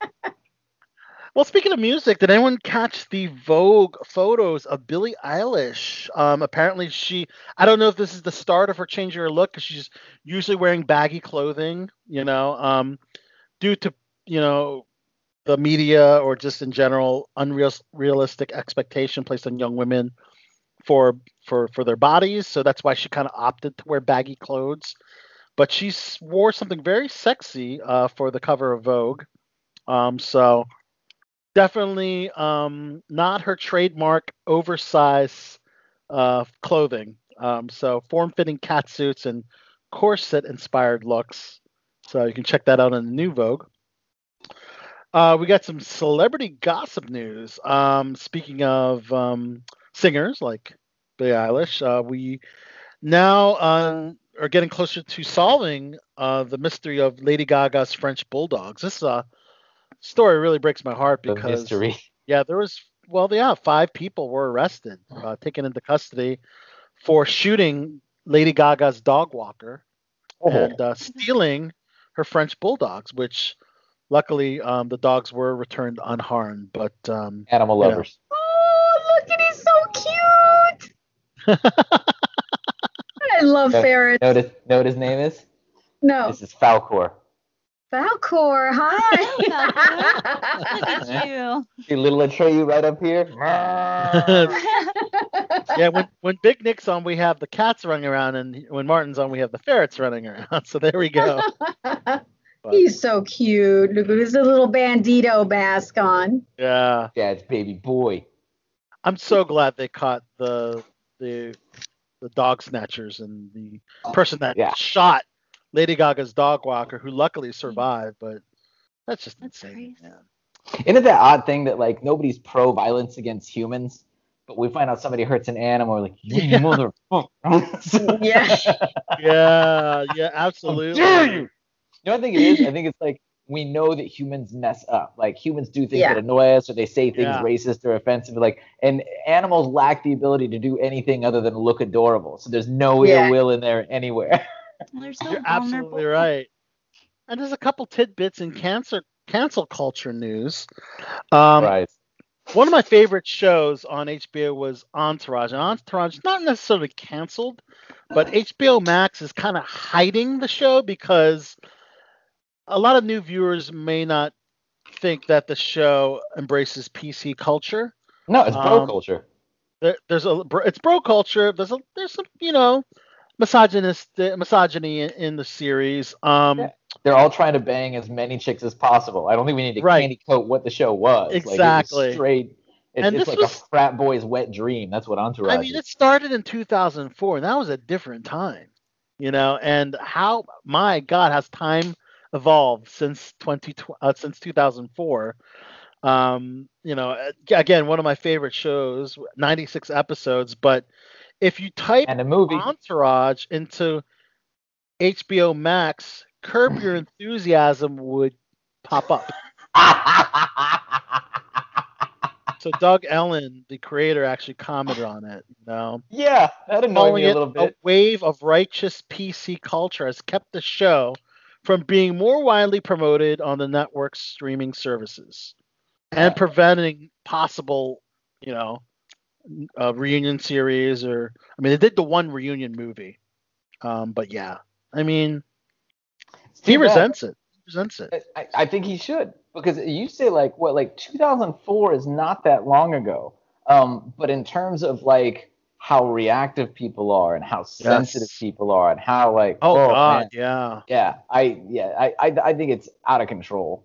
Yeah, sometimes you'll find whenever there's a change, when people are trying to right wrongs, whatever, the pendulum always swings way too much to the left or way too much to the right. Yeah. Because Wedding Crashers, wasn't that all about all the coochie they could get? Right? Yeah. I love the way you said that. Right. But it was a great film. And could they it was funny. But could they do this film now? And there was no harm in it. It wasn't ill-intended towards women. It wasn't meant to be badgering or misogynistic. Right. The goal was humor. But in the modern environment, Vince Vaughn and Owen Wilson would never work again. Right? They're like, that's it. Banned from Hollywood for life. How dare they? I'm okay with cancellations for like allegations that are true. Like this actor from Bulletproof, he's a British actor that has a show called Bulletproof on CW streaming services, has apparently 20 sexual misconduct allegations against him. Sexual harassment, touch and groping, inappropriate behavior. They actually removed his entire series off the platform. So I have zero problem with criminals being fired. I think we're all on board with that one. Yeah. Right. It's talking about like that's not cancel, because cancel culture isn't just hypersensitive now. They want to look back through the lens of history and judge all of human activity by their current moral standards. And like as somebody with a history degree, that's academically dubious. Like we're taught not to do that in class. You need to understand a time period in its views. Exactly. Look at social dynamics on that type of thing. But I mean, look at like Tropic Thunder. Robert Downey Jr. was in blackface for the whole movie. Okay. Should he be banned from the face of the earth now because that is unthinkable? But I'll disagree with that because there's a difference between somebody just slapping grease on themselves or black paint like a minstrel, like from the vaudeville times or earlier, and someone with a professional. Because if you're going to do that, then you got to hold Eddie Murphy in Coming to America just as guilty. Playing the Jewish guy. Jewish white guy, Nope, you're allowed to say anything evil you want about white people. It goes the other way around. Does not go the same way. I think because of white privilege and because of I think that's probably why Eddie didn't get any heat for that. So it's part of the comedy. Oh, look, we've got Sean here. I think we got our special guest, Sean. Sean snuck in. We got Keneally. Is that how you pronounce your last name? That's correct. I apologize if I'm early. Sorry about that. No, that's great. No, you're perfect. And then we're going to get Eric joining us shortly. Yeah, we're just talking. I'm here. Hello. All right. How's it going? Good. Let's go ahead and start this special interview, guys. All right. We're here with the filmmakers, the stars of this great indie film called In Action. It crosses all kinds of genres from, oh my gosh, animation to comedy to action to just a bloodbath. We have Sean Keneally and Eric Silvera joining us here on Below the Belt Show. Thanks so much for having us. Yeah. Ooh, thanks jazz for having hands. us. We're clapping for you. All right, I'm throwing it up too. Nice. Great film. Fantastic film, guys. And I love the uniqueness about bringing animation into your film. I was curious on the purpose of it. Was it because more so you wanted to be the unique live action hybrid film with some animation, or were those scenes just a little bit too difficult to shoot and you wanted to kind of use animation as a way to bring that scene forward? Sean, you want to take it? Or you want me to take it? You started off, Eric, please. All right, cool. So yeah, we made a movie with the premise that it was a 2-person action movie, and years ago, Sean, just for the back, he pitched me and said, we were been writing together for a few years, and he goes, I wanted to make an action movie with 2 people sitting in chairs in one room for $5,000. And I was like, I don't know what that means. But you found out. Yeah, you found out. I did. We filmed to get producers on board. We filmed that version, and it didn't really work the way we thought. But there were like moments where it worked, and we knew, eventually, the budget grew. It's a tiny budget, a $30,000 budget. But Al, to your point, we basically were like, all right, we want to make an action movie. We want to film it in unique ways. But there's only so many times you can show people like fighting a camera or like a hand shooting someone or shooting people without seeing anyone get shot. They're like, we need to have some real action. So we were like, all right, let's figure out 1 to 2 action sequences that could break up the movie and actually make it feel like a true action film for the moment. So we use, one as a fantasy sequence, and we figure that's in the mind, it could be ridiculous, and then one that would be a little more quote unquote grounded as far as animation goes. So it was a combination of both wanting to be unique and being like, fuck it. Okay, sorry. No, you can say whatever the fuck you want. You can say whatever you want. You can say fupa. You can say fupa all day long. We're in good company. We were talking about fupa earlier, actually. So. Oh, you were? Okay, cool, perfect. So we were like, let's be unique, but also let's try and stretch the limits of what we can do with our budget, and we knew animation would be the way to kind of get that across. and very unique forms of animation. I mean, the styles of each segment was very unique. With more of a color animation, then you went for like a black and white animation style, and then you went to hand sketches. Like the Aha Take on Me look, I guess, that video. Yeah. Was there a discussion about claymation at some point, or did that not? We had a moment and towards the end of the movie, the characters, they become toys, and we were like, yes, we do this to stop motion animation, and the little Gumby. Yeah, we thought about it. We were like, and Gumby was asking too much money. they were just like, it's hard to get. Yeah. Well, you know whose budget you had for? You had enough for Nikolai Volkov. WWF superstar, WE superstar Nikolai Volkov. You caught that, right? I'm a wrestling fan, so yeah. You do. Yeah, we basically grabbed all but the toys. Hey, I'm an '80s baby, so we grabbed all the toys that I had from the 80s and early 90s and put them in. So like our faces are on Rocky and Rambo's like toy body and things like that. We used as much as we could. But we thought about that. We were like, could we do that as stop motion animation? Our DP was like, hey man, like you only have us for so many hours. Right. We're like, cool. We'll just use our hands and play with it. Yeah, and also I think at that point in the movie where it's really like devolved into just kind of us playing literally, we kind of just wanted to actually literally play. Whereas with stop animation would have almost been a little more advanced than we wanted. Oh, so, look at you being existential. Yeah, exactly. There you go. There is a little bit of, it's mostly silly, but there's a tiny bit of thought. Tiny bit of artistic argument in there. Well done, sir. Another unique aspect is the decision to only have 2 stars, 2 main cast members. Although you did seem to have some of your crew members were the kidnappers and the knife wielders, I guess, in the film. What was your decision for just making this a 2-man film? Sean, that's all you, brother. Well, I think honestly, I mean, there's a lot of ways, I mean, again, not to get too heady, Martin, but there's a lot of ways to interpret the movie. And I think one way that I've always taken it is like, oh, is this just something they made up and it's in their heads a little bit? And that's kind of something that, it's how you can interpret the story however you want, but that's kind of something I've always drawn myself to. And I was kind of passionate about the idea of like, were Eric and Sean making this whole thing up? And was it kind of not necessarily a dream, but like, were they just kind of imagining a character? And was the character actually there or not? So I think the idea of using characters as props was more of just kind of a way to lean on that idea. That's interesting. Actually, that's a good point. Can you go ahead and give us a synopsis of this for the people that are going to be listening in? Your characters in the story. Yeah, definitely. So In Action is, it's a silly buddy action comedy about 2 estranged friends that decide to write a screenplay together, an over-the-top action movie. And as they're sending ideas back and forth for this crazy idea, they end up getting flagged by the NSA because the NSA thinks their script is an actual terrorist plot. They get kidnapped, and as they're kidnapped, they kind of get involved in this like actual action plot of a movie, and they have to fight to escape.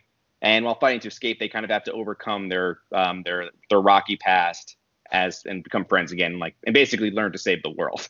So it's kind of a high concept action movie, but we kind of filmed it in this very low budget way. But they're only 2 people. That's the very low budget genre. Right. Yeah. And I think you certainly have an argument for high concept, because if I'm right, the title's one word, right? In Action. It's it's like a play in that. Because the play on words. It could be in action, as like we're like inactive people. And that's who the characters are, but then they are in space action. So I'll tell you what. We debated titles for a long time, and I remember we were like, do we go with lethal writers? So people realize like a little jokey, or do we go with In Action? My buddies were like, I'm texting our friends and we're going, no, lethal writer sounds too jokey. Like In Action is like a hardcore thing, and we like the idea of the playing titles. But I realize now, like when people go to look up the movie and they type In Action, they get like Looney Tunes in action, or they get like action movies, people standing in action. So I'm like, oh, from like a SEO standpoint, people know where the fuck to find us. But you're right. But no, I'm messing around. But no, we purposely thought about that as like, you could see it as the one word, or you see it as like the 2 words, and so either way, phonetically or acoustically, you're doing stuff. Linguistically, you're sitting on the couch. There you go. You get it. You're catching up. And you guys have amazing chemistry. Are you guys lifelong friends? Or at least long-term friends? We're long-term friends. We met at in grad school at an MFA program back in 2011. And while everyone, it was a writing program, and while everyone was like talking about I was reading like Dostoevsky, and like I don't think your story, I don't like this because you said the instead of the, and blah blah blah. Then like on the side we'd be like talking about look at these pretentious jerk-offs right here, and we'd start talking about action movies, on our train ride home. And over time, we kind of bonded over that, and our lives had similar just kind of parallels. We Sean was also an actor, so we both work full time, but we were doing this grad program at night, and then Sean was an actor on the side, and I was doing stand up on the side. And then we were living with our girlfriends. We proposed to them like within like a couple of weeks apart, and we just started getting close just because of the way our lives were kind of merging together. And we started writing together, and we wrote some kind of pretty bad things at first, and then we wrote like a high concept action movie next. After that, where like it was like our ideas finally coalesced together, and we found like a rhythm. And so a lot of the time we were writing, we used to sit at this kind of hipster pizza joint in Union Square in Manhattan, and the first hour would be like us having beers and pizza and BSing and getting to know each other and talking about our lives, and then the next hour or two would be us kind of brainstorming. So we became really tight friends over that, and then really when Sean pitched me this idea, this was like the end of 2013, early 2014 when he pitched me it. We were like, what are we going to do next? We finally have something that we made that, we feel good about, and we're trying to get out there. And, I said, I have an idea for a podcast. And this was like the early days of podcasting. And he was like, that's cool. He's like, I don't know how to figure that out. He's like, let's make a movie instead. I was like, oh, okay, cool. That's simple, right? Because that's so much easier. It's not that difficult, trust me. So I think, we became tight for over the years before we really filmed, and so our friendship is genuine, and honestly the character that Sean plays is like literally nothing like it. We use our real names in the movie. He's not that dude. That's actually my next question is how close are your on-screen counterparts to yourself, since you guys have the same names?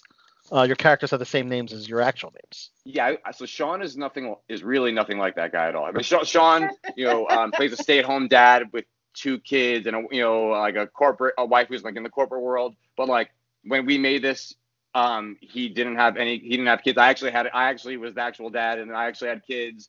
Sean works. His wife is an artist, not like a corporate suit or anything like that. So and Sean is like not this like emasculated kind of wussy guy. I am probably closer to the and Sean is an actor, so he can really do that. Like I'm probably closer to the version of that movie. Like I'm definitely not fully that guy, but I worked in advertising. I was dissatisfied with my job. I say insane things. And I remember my father watched the movie, and there's a scene where Sean and I had an argument, and he said to me after, he goes, "Oh man," he goes, "Yeah, you're playing yourself right there. That's what you look like when you fight with people." And I was like, "Oh, okay, all right." That's funny. So Eric, are you trying to say that you're obsessed with coochies? That old version, that version of that movie. Yes. We made this movie over 6 years, and you look back and you go, oh my god, like the shit that I said, 3 years ago, 4 years ago. It used to be okay. It used to be okay. Yeah, I know. Cancel culture, guys. You're gonna have a scene where you're eating cancel culture. Yeah, we were definitely worried about that. As it's over time we could see. And listen, we had jokes and they were like, can't use those lines anymore. Can't say that kind of stuff anymore. Edit that out. Cut that out. And then we were just like, you know what? This is how people speak to each other when they think they're alone. And we just kind of went with it. Like, men and women. I hear my wife with her friends sometimes. Everyone says women idiotic things when they're alone and no one's around. Just as bad as men, sometimes worse. It's just bro talk. Totally. That you're showing us. Allie doesn't know what FUPA is. I asked her before you guys came on. Do one of you have the courage to tell Allie what FUPA is? This was all you, right? This was all you, man. This is your joke. You're right. I might have pitched you the idea, but you pitched that joke. So You're right. It is the fat upper pussy area of the body, and it's really ridiculous. And Beautiful thing. And that conversation sprang out of a conversation of like men can have it and women can have it. Does everyone have a fupa? Everyone can have it. And it was like we called it Have a fupas. And it was like, Everyone's going to check Muda, tonight and go, wow, I got to go on a diet. Here's what I'll tell you. That's bringing up conversations that we are having, like, honestly, with our wives years ago, when I was so ridiculous. When my wife was pregnant, I just told, I was like, yeah. All right. When my wife was pregnant, I found that the strangest things turned me on. And it wasn't like, oh, boobs or butt or things like that. It was just, and that was like a kind of a real thing, but it wasn't Sean. I was like, literally, I wasn't our wives talking about it. And I was like, I'm just finding fupa is like a weird thing that's turning me on now. And they were like, what is this? And I explained it, and that was the basis of how that came apart. You don't need to be very predatory. It's biological. That's not on you, man. That's totally. everybody. Right. You're only human, right? Right. And they usually add a book club. You can resist a good fupa. Yeah, and book clubs usually are a good source of that. Is that true? Okay. Made up. I love it, guys. There's a lot of blood in this film. Tell us about the I guess the horror aspects, some Mike Tyson ear biting. Don't want to give too much away, but yeah, there's some crazy stuff going on. Yeah, we opens with them naked, tortured in a basement. What are you going to give away? Right. Yeah. Well, we if we haven't made it apparent, it was a very low budget movie, obviously. So we called in a lot of favors, and one of my really close, not even high school friends, elementary school friends that I used to make zombie movies with as a kid. He's doing pretty well in the special effects world. And I remember in pre-production, I was like, all right, well, I'm going to call Jared soon. Like when we're ready and we have the script, and we finally called him up, and he was like, of course I'll do your movie. Of course. And he came up with like his small team and all the special effects that we could hardly afford. And he basically just did some favors for us. But Eric, I think that was one of the most fun parts of pre-production, having calls with him and him being like, how do you want the ear to look when it rips off someone's head? Like, I'm like, I can't believe we're having these conversations. This is so fun. Because you're not on set yet, but he obviously has to prep his materials. Right. And there's a scene where Eric projectile vomits, and he's kind of like, how far do you want it to go? And what do you want it to look like? And, I don't know, I love that kind of stuff, because you write the script and you have the ideas, but actually talking to a professional in that world, someone that we couldn't afford but was doing us a favor, was so fun to have that with. What do you Go ahead. I was curious what you used for the vomit. I was about to ask. It's funny. We did a reshoot in my basement, and which had no special effects person. It was just me, Eric, and our DP and a lighting person, because we wanted to get a few shots of the vomit. Some pickups, yeah. Yeah, we did some pickups, and for that, I can tell you the vomit was basically salsa verde. It was from a bodega, and I think Gatorade mixed together. So man, it looked like green liquid. I had some of that from Cinco de Mayo on my tacos. Yeah, I don't want to think about it anymore. I ruined the day. Oh, by the way, it's Drinko de Mayo. We're all drinking here. If you guys are it's 10:45 in New York. We've had ours already. We've been on it. I see that you love your beers in the film, so that's why. I love the editing. First of all, the editing is very, very good. Yeah, all the cutaways are very clever. Well, they won an award for editing. Yeah, we did. Well, you've won an award for editing, for best actors, for best film. What else?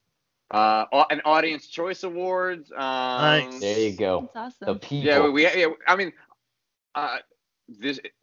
This definitely surpassed our expectations of where we hope this would go. No, I shouldn't say surpass our expectations. It's like what we hoped would happen. But every step of the way, we're like, just want to get to one festival, and then it was like, and then we played our first festival, and we actually won best film at that, and we got to see it actually in March, right before the shutdown. So it was like we played premiere March 8th, March 15th. Trump sat in the Rose, stood in the Rose Garden. We're like, I'm shutting everything down, and then we won best film that day, and we're like, oh wow, like this is cool. We won best film, and then we got into more, and it just kind of kept rolling. Yeah. And then, every step in the way has been exciting, and I think for us, we've toiled for years. We were working day jobs and working on other projects and getting rejected or having small little things, but it's been really exciting to be like the one thing that we spent 6 years busting our asses on at night and in the middle of the day, or like, I do sales, so in the middle of the day sometimes you get off a pitch and then you're on the phone and Sean's like, all right, we got to call the sound designer and mark this out, and you walk in your conference room, you come out, he's like, all right, now our editor's asking if we should do this now, and you're like, okay, and then your boss is like, hey, can you send this email to the PayPal team and find out if they want to run mobile ads for you today? Like, all right, so you're constantly switching. So for us to find success and win these awards, and be acquired and now released is super exciting.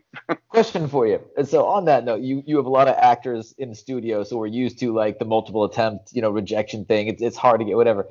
Was there any point where like after you guys had gotten a couple awards where like part of you clicked over and like, so somebody's like waitlisting you for a role instead of giving it to you? You're like, are you aware that we are winners of Best Film? And like, did that land? Change your approach? Do you know who you're talking to? Yeah. Did that creep in? No, not yet. But I like to have like like Michael Jordan in that the documentary The Last Dance. Like he made up like enemies for like all the games. He's like, this guy slighted me, and then that's how he'd win the game. And even though later on you'd be like, oh, he never really did that. Like I like to make it up in my head. I'm like I do it less with like entertainment stuff and more with like my day-to-day like business clients. I'm like, oh, you're not gonna give me your business? Do you know that in like a year you're gonna see me on the TV screen? You're gonna be like, oh man, I should have sold some. I should have bought some of that guy's like product. That's how I do it in my head. That sounds really insane actually when you say it out loud. Oh no, it's totally fine. You gotta motivate different ways. Yeah. It's a way to keep. That's how we kind of keep ourselves motivated. But I don't think we have any sense of ego or sort of anything. Yeah. I was gonna say, I framed it sort of arrogantly. What if we take arrogance off the table, put it confidence? Does it give you a little bit more confidence going to future projects, knowing that like this one that was totally your baby did well? Oh yeah, definitely. Yeah, I think so for sure. Yeah. I mean, this is definitely, Eric had a career in comedy. I did a lot of acting. We both did writing. But I think it's safe to say neither of us had something that really has landed. Honestly, I mean, we both had small things published. I mean, and we're very proud of those smaller things that were published, but this was definitely something that we feel like we can share with the world, quote unquote. And because of that, we just finished a new feature, and I think we're definitely more excited and more confident to push it out there with this under our belt. I honestly, I think it's just nice when people are like, for years when you tell people, oh, I'm making a movie, and they go, oh, so you're making a movie, or someone introduces you, like, oh, Eric's making a movie with his friend. Oh, I think that's so cute. Nice. I think there's like a feeling now where it's like, or people would be like one of my best friends this past week, and he was like, yeah, we started to say I'm a crew of guys I grew up with from the Bronx, and we got together this past week, and they're like, yeah, there's a point where like, is this guy really full of it, or is he really doing it? And I think it's nice for the people that believed in us all these years to be able to be like, we really did do this. I think that's more satisfying, and that's where we feel confident, as opposed to like, look at us, love us, and look who we are now. I don't think we have any sense of ego or sort of arrogance about who we are. I think we know pretty much that we are just two regular dudes that have had their first project kind of land right now, but it could very much go the other way tomorrow. Yeah, but you should be proud, because I mean, 18 film festivals, multiple awards at a lot of them. That's awesome. And the comedy, the stand-up comedy shows that like they said, you guys have really good charisma with each other. I didn't know what this was about when I started watching it, but I just know when I saw two guys tied to chairs in their black underwear, I was already squirming, because all horror movies always start when you're in your underwear or in your shower. How much more vulnerable could you be? I'm like, oh my God, now somebody's going down. I'm still mad that Sean told me not to get in shape, and then got in incredible shape for the movie in our underwear. So he was like, don't get in shape. Sean got really in shape funny and you did it. We don't look good.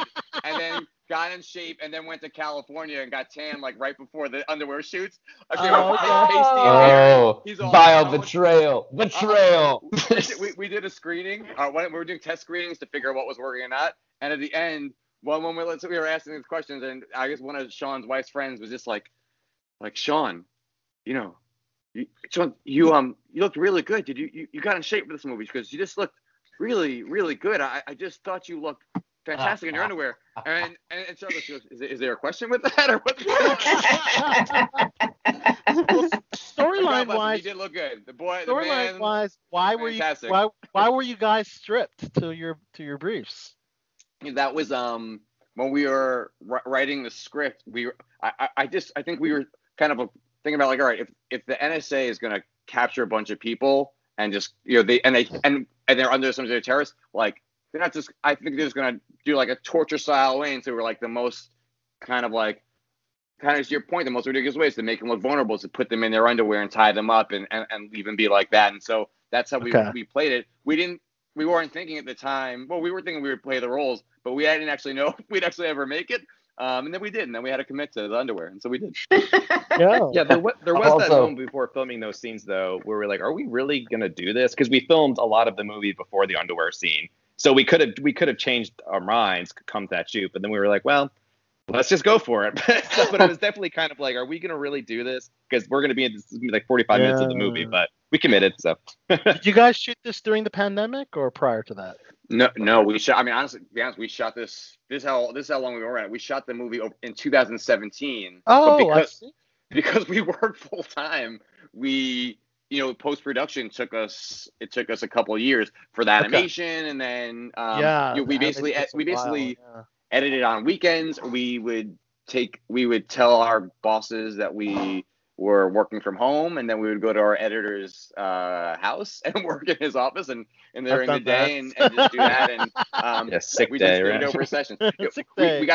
We ran, and then like I think I had a second kid in the middle of it. My wife almost died in the middle of so much stuff happened. Sean had his first kid in the middle. Like we just took breaks as like life kind of formed around us, and because we were working full time, it wasn't like we could just.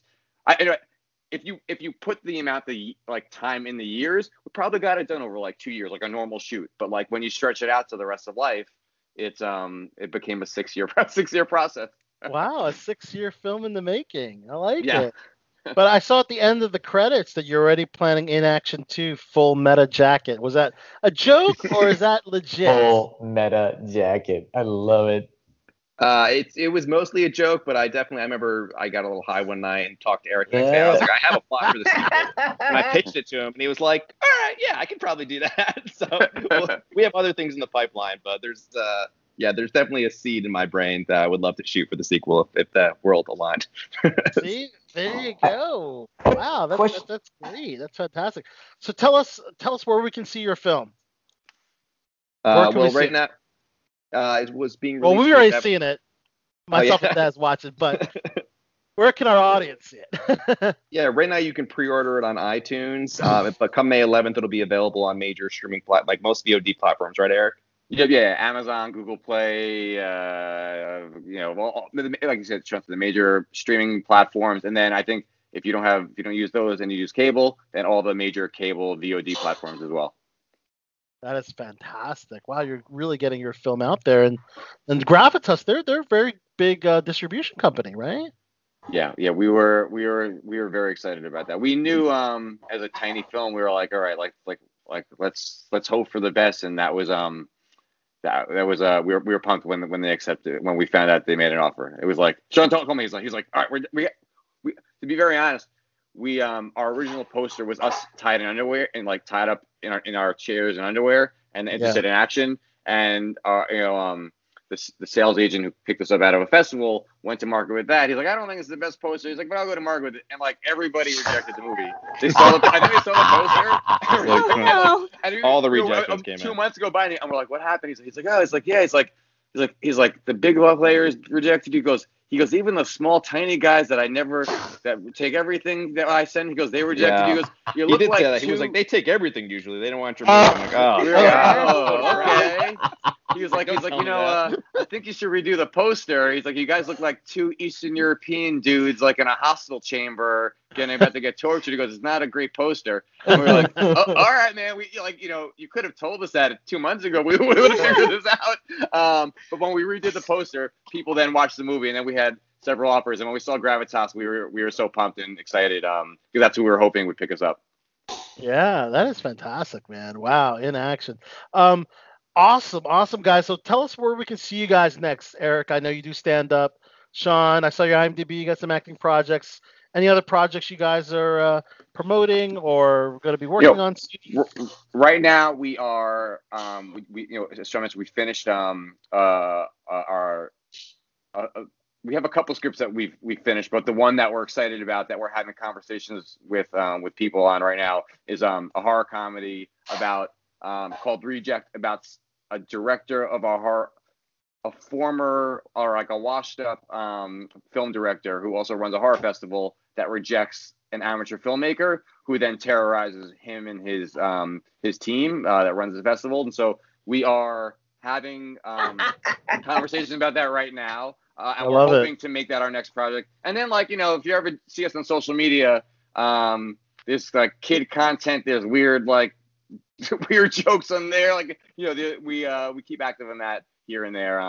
But honestly, we're still working our day jobs too, to pay the bills until we can fully transition. Plus, you guys are in Manhattan. You got it. Yeah, you got it. Yeah. So we keep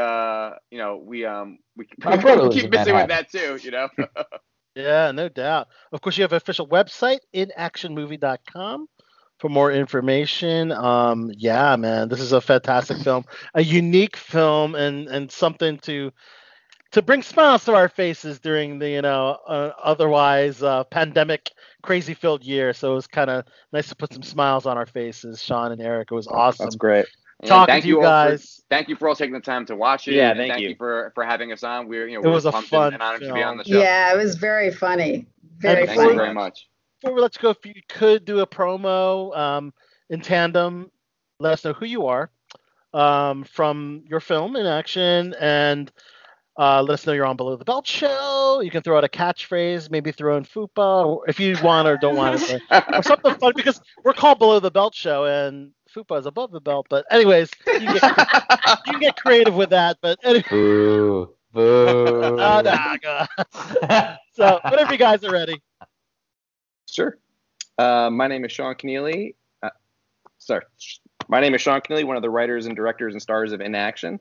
And thank you so much for having us on Below the Belt.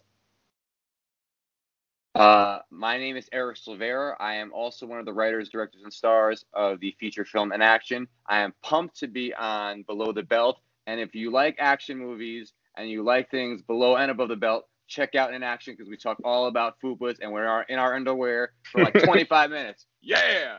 Yeah! There we go. All done. That's awesome. That's why I let Eric finish. He's the good one there. I love that. That's why I'm in sales. All right, we're gonna do a smiling snapshot on the count of 3, and a 1, 2, and 3. Good. Oh, Martin's got his ferret. Oh, you got a ferret. Look at that. It's so cute. Put him in We your have next film. another co-host joining Next us. film. Be in the sequel. Ferret scene. Yeah, there you go. Ferret. Some ideas for the sequel. Nice Sean one. and Eric, thank you so much for being on BTB. Again, a very unique and funny film, In Action, VOD everywhere. Thanks so much. Thank you. Congratulations, Take care, everyone. guys. Thanks so much. Happy Cinco de Take Mayo. care. All right, bye-bye. Those guys are a lot of fun. I can't believe I got them to say FUPA. It I learned a new was. word. It's way easier to do interviews when you have performers. And Allie, are your ears burning now that you know what FUPA is? No. Sorry. Everyone's always like, Looks like Eric is frozen as he is leaving us, but he's just listening to see if you talk trash on the way out. Just I staying on tell an you extra what, 5 my minutes. eyes are scarred now because I can't look at pink in the same way anymore. oh no. Alright. Well, we are close to wrapping up soon, guys. This is a shocking celebrity split. Bill and Melinda Gates. Right? Then again, Jeff Bezos and his wife split, and they're It's both in the different. Billionaires Club. That's not the same thing, though. Like, Jeff Bezos and his wife, one, haven't been married quite as long. Bill and Melinda are like, what, 27 years of marriage? 7 years, yeah. Okay. Wow. And they started a global philanthropic foundation together. the Jeff foundation. Bezos and his wife do not work with each other on something of this global category. I mean, the net assets of just the foundation, Bill and Melinda Gates Foundation, is $50 billion. Just the foundation, not their net worth. So they're not married. They work together. They travel together. They operate assets together. I'm not sure there's another married couple like that. It's usually one person that's dominant and successful, and their very supportive partner. but not people that are both working invested as much as Bill and Melinda. Yeah. So that wasn't the case with Jeff Bezos and his wife. She was very, very much not involved at all with the Amazon dealings, I guess. But very interesting to note that. And then I think we mentioned like J-Lo and A-Rod splitting, but now J-Lo and Ben Affleck have been seen again hanging out together. Are they together. going to get re-engaged? Yeah, I wonder if that could happen. Which is funny because that means he'll go from being fiance number 3 to fiance number 7. Yeah. How many times is this shit going to get? I mean, it's so bizarre. Can't she she's one of these women that goes right on to the next guy. There's no little vacation time in between. Yeah, there's fiance to husband to fiance to husband to fiance. And I'm sorry, we're on 7 now. Nothing against J-Lo as a person, but the next time she says one and only forever, I'm not going to buy it. No. She must have a whole closet full of wedding dresses. Right? Well, maybe 8 times the charm for her, but we'll see. But a reunion with Ben is kind of cool because they were together for quite some time, Not too long, I think for a couple of years or whatever. Yeah, they were engaged for 2 years. They were Bennifer. Right. Remember that stupid shit? I feel like they're who started the couple names. Oh, Bennifer was the first couple name? I don't know if it was the first, but I feel like, I don't know, I feel like they might have started it was freaking stupid. The big trend. Oh, okay. All right. And then we always end with some sad rest in pieces. Olivia Dukakis, she's a veteran actress who was in Moonstruck, Steel Magnolias, had sadly passed away at the age of 89. She certainly accomplished a lot in her career. Also, Nathan Jung, the actor who appeared in Star Trek, the original series, The A-Team, and Kung Fu, had sadly passed away at the age of 74. No cause of death has been disclosed. Ann Douglas, the wife of Kirk Douglas, at the age of 102, had sadly passed away. Oh, God bless her. 102. Wow. And Kirk died at the age of 103 last year. Yeah, he's fucking Spartacus. Yeah, Spartacus, yeah. And George Jung, the cocaine smuggler portrayed by Johnny Depp in the movie Blow, died at the age of 78. I don't think he was in the midst of partaking in said drug, Blow, at the time of his death. But yeah, the cause of death is unknown. He recently experienced liver and kidney failure. So rest in peace, George Jung. But yeah, Johnny Depp, one of his finest performances in the Blow movie. Fantastic film. And with death, we celebrate life. For those that made it above ground for another year, include actor Lance Hendrickson. Happy birthday, Lance. He's 81. John Rhys Davies from Lord of the Rings, 77. Wow, really? Oh, wow. Right? 77. 77, John Rhys Davies. Richard Grant, 64. He is a great actor. He made an appearance in Rise of Skywalker. He was great in that. Daniel Fishel from Boy Meets World is 40. Superman himself, Henry Cavill, is 38. Adele, singer extraordinaire, is 33. And that son of a bitch, Chris Brown, is 32. I don't know, I'm reading his name. Anyways, that's birthdays today. And that concludes tonight's BTB, Below the Belt Show. This is a lot of fun, guys. A lot of fun. We'd like to thank, of course, our special guests, Sean Keneally and Eric Silvera. Great, funny, entertaining interview. Check out In Action on all video on-demand platforms. Funny, weird, unique film. Live action, animation, hand sketches, and toys. That are not in Desiree and Allie's closet. No. I didn't say anything. Desiree.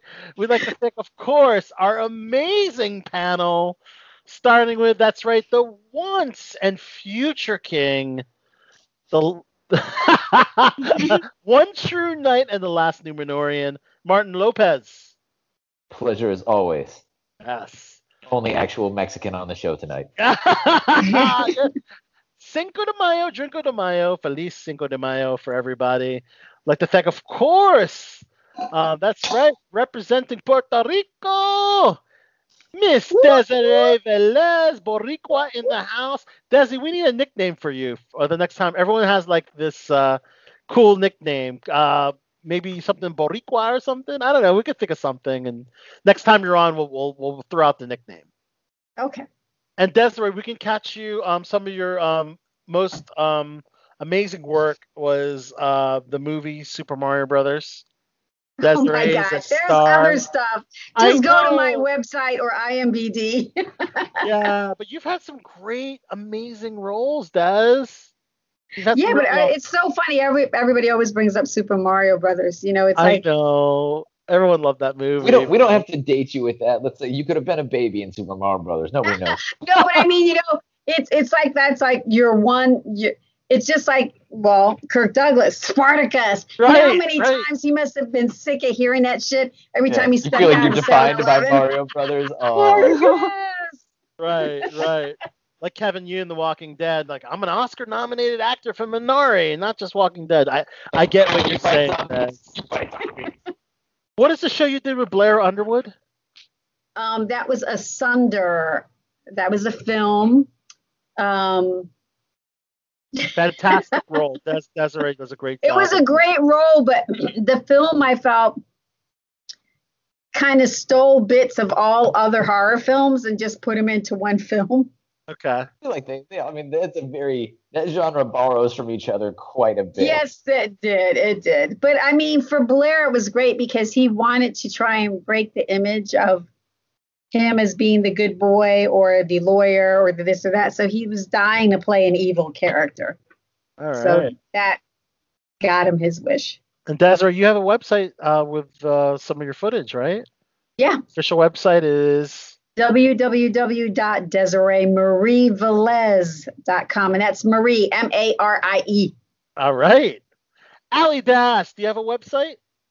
I don't. But you have social media to promote. Do you have a public social media for your fans?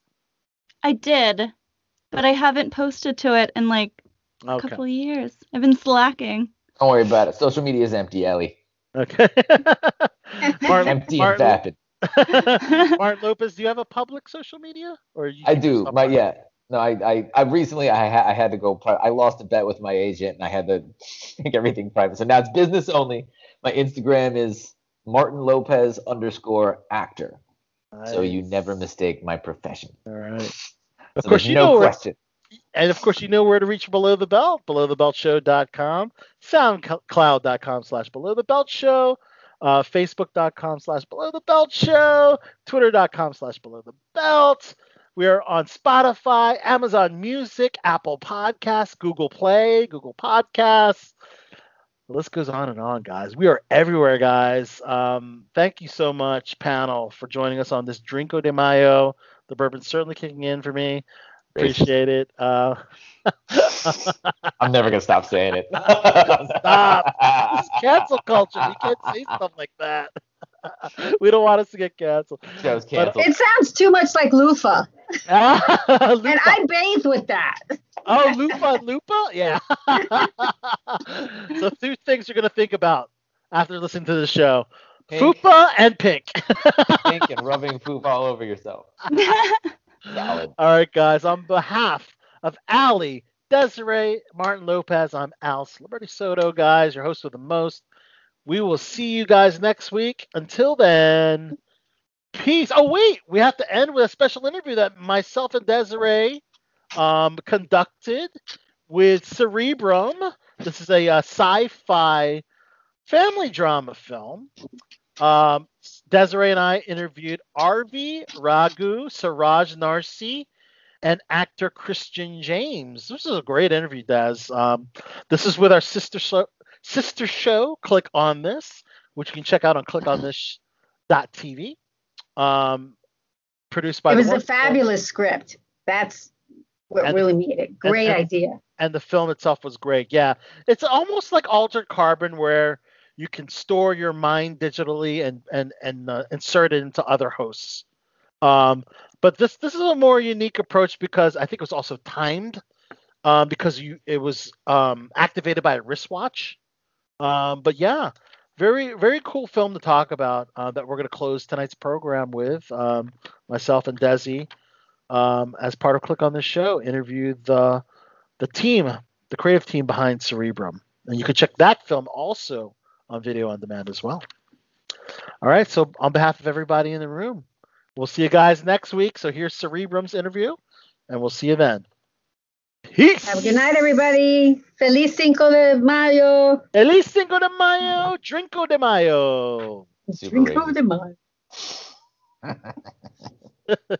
All right. Yes, Al Soto along with my co-host, the wonderful Desi Velez. Welcome to Click on This. Yes, we're here with the team behind Cerebrum, which is an amazing film. Let's go ahead and introduce the room, the virtual room, if you will. If you could introduce yourself and your role in the film, please. Let's start with Christian. Christian, you want to go? Yeah. You're the star, man. Come on. My name is Christian James. I play Tom Davis in the film. Great. We're also joined by the minds behind this great film. Please introduce yourselves. I'm R.B. Raghu, writer, director, and co-producer. Hi, this is Siraj Narsi. I'm one of the producers for the movie. Excellent. Well, first, guys, I'd like to say that I was just completely entranced by this. The quality of the script, the story, the acting, the cinematography, the virtual effects. But my question for you is, because I think part of the reason my attachment to this as well is my father contracted early onset Alzheimer's in his 50s. And this story is about, a character that is trying to find a way to remedy that. Mm-hmm. And I'm just wondering how you came about this concept to get this story. Is it just because of things you've been researching that they're actually, tapping into? Or do you have a personal background to this? Okay, so it started with more on the science aspect of it, right? So it's more on looking at the current digital trend of how people are, having everything online, like all of your photos, your bank accounts, your learning, everything that you do is online these days. So there is a digital footprint to that. So the idea came mainly from that, as in can we create a digital version of ourselves based on all our activities and our behaviors? So that's where it started out with. But the question was not to make it a science fiction film just for the science of it, right? Just saying like, oh, this is cool, you can back up your memory, go throw it out there, a bunch of people just just jumping around doing whatever they are doing. That was not the interest or the story that I wanted to tell. I really wanted to tell, like, how is it going to affect a family? How is it going to affect a person if this comes out? And to that effect, we wanted a root cause of, like, if this person has to research, is what is going to push them to a point of making this research. He's not going to wake up one day and say like, it looks like memory research is a good subject to take. I'm going to start researching it no matter what. The guy had to have some kind of drive towards it. So that's when I started researching, like, what are the possibilities? And I did came across this early onset of Alzheimer's. Before that, I did not know. I thought you got to be like really, really old. But during the research of it, I figured out like there is a possibility of early onset, and that kind of like, triggered the whole idea of like, okay, that is possible. If that happens, how can that rip apart a family, and how can the family come together at the end of it? All right.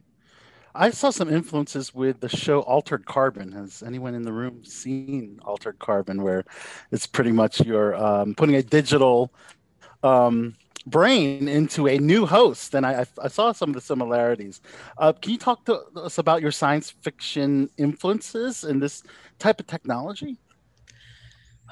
Yeah. So truth be told, we started already shooting by the time Altered Carbon came out. So there was nothing there. The only thing that kind of like clash with Altered Carbon was when I was creating posters later on. We created something that looked like what they put out for Altered Carbon. We said like, oh, maybe we need to stay away from that, right? But other than that, the influences were just different ones. The concept was something that, like, I brainstormed and worked with my my friends and especially my wife on figuring things out and what needs to happen. But the movie influences for Cerebrum would be Ex Machina, just for the fact that the whole story just happens within like 3 characters figuring this research and things going wrong and all that. Phenomenal movie, by the way. It is. Absolutely. Yes, love it. It was Ex Machina, and then also a lot of influence for me personally came from of all places, Girl with the Dragon Tattoo. It's one of those movies where you feel you are part of the character. You feel you are in the movie. You feel the coldness, the chilly weather and whatnot. You just feel it, right? So those 2 were the biggest influence for me while writing Cerebrum. Well, I will tell you what I found fascinating about this. And first of all, is this your premiere? Yes, we had a festival premiere with WorldFest on 2 weeks ago, but there was just like 7 people because of COVID. Like they said like it's film festival, but they couldn't put out. But tomorrow is the U.S. national wide release, and it's going. Yes, you guys are going to do phenomenal, because I tell you, what's fascinating about this, when you said how this affects a family, I don't want to give a spoiler alert, but Christian's character as the son, and then you had the other actor. What was his name that played the James father? Russo is. He was outstanding. But what was, I don't want to give it away, but in the plot, there was a way to save memories, and it was amazing watching Christian become himself and then his father. Mannerisms and personality and everything. And the Southern accent too. Oh yeah. And I mean, I thought he was great, but I wondered, man, if this really happened, it would be an amazing thing. But then I thought if it did happen, it could be very controversial, because now you're getting into the soul versus not a soul. But can you tell me how you went about finding Christian and the other actors for your film? Because the casting was phenomenal. Yeah. So initially when I did fly out to LA to do the casting, right? We did some auditions and all that, and we came across about 25 different people who wanted to play Tom, and like at least like 20 girls who wanted to play Chloe, and it did not fit. We they were close, but not there exactly what we were looking for. And our other producers, Andy and Jill, they live in LA, so they were like trying to contact all the different agencies, and they came across Christian's agent.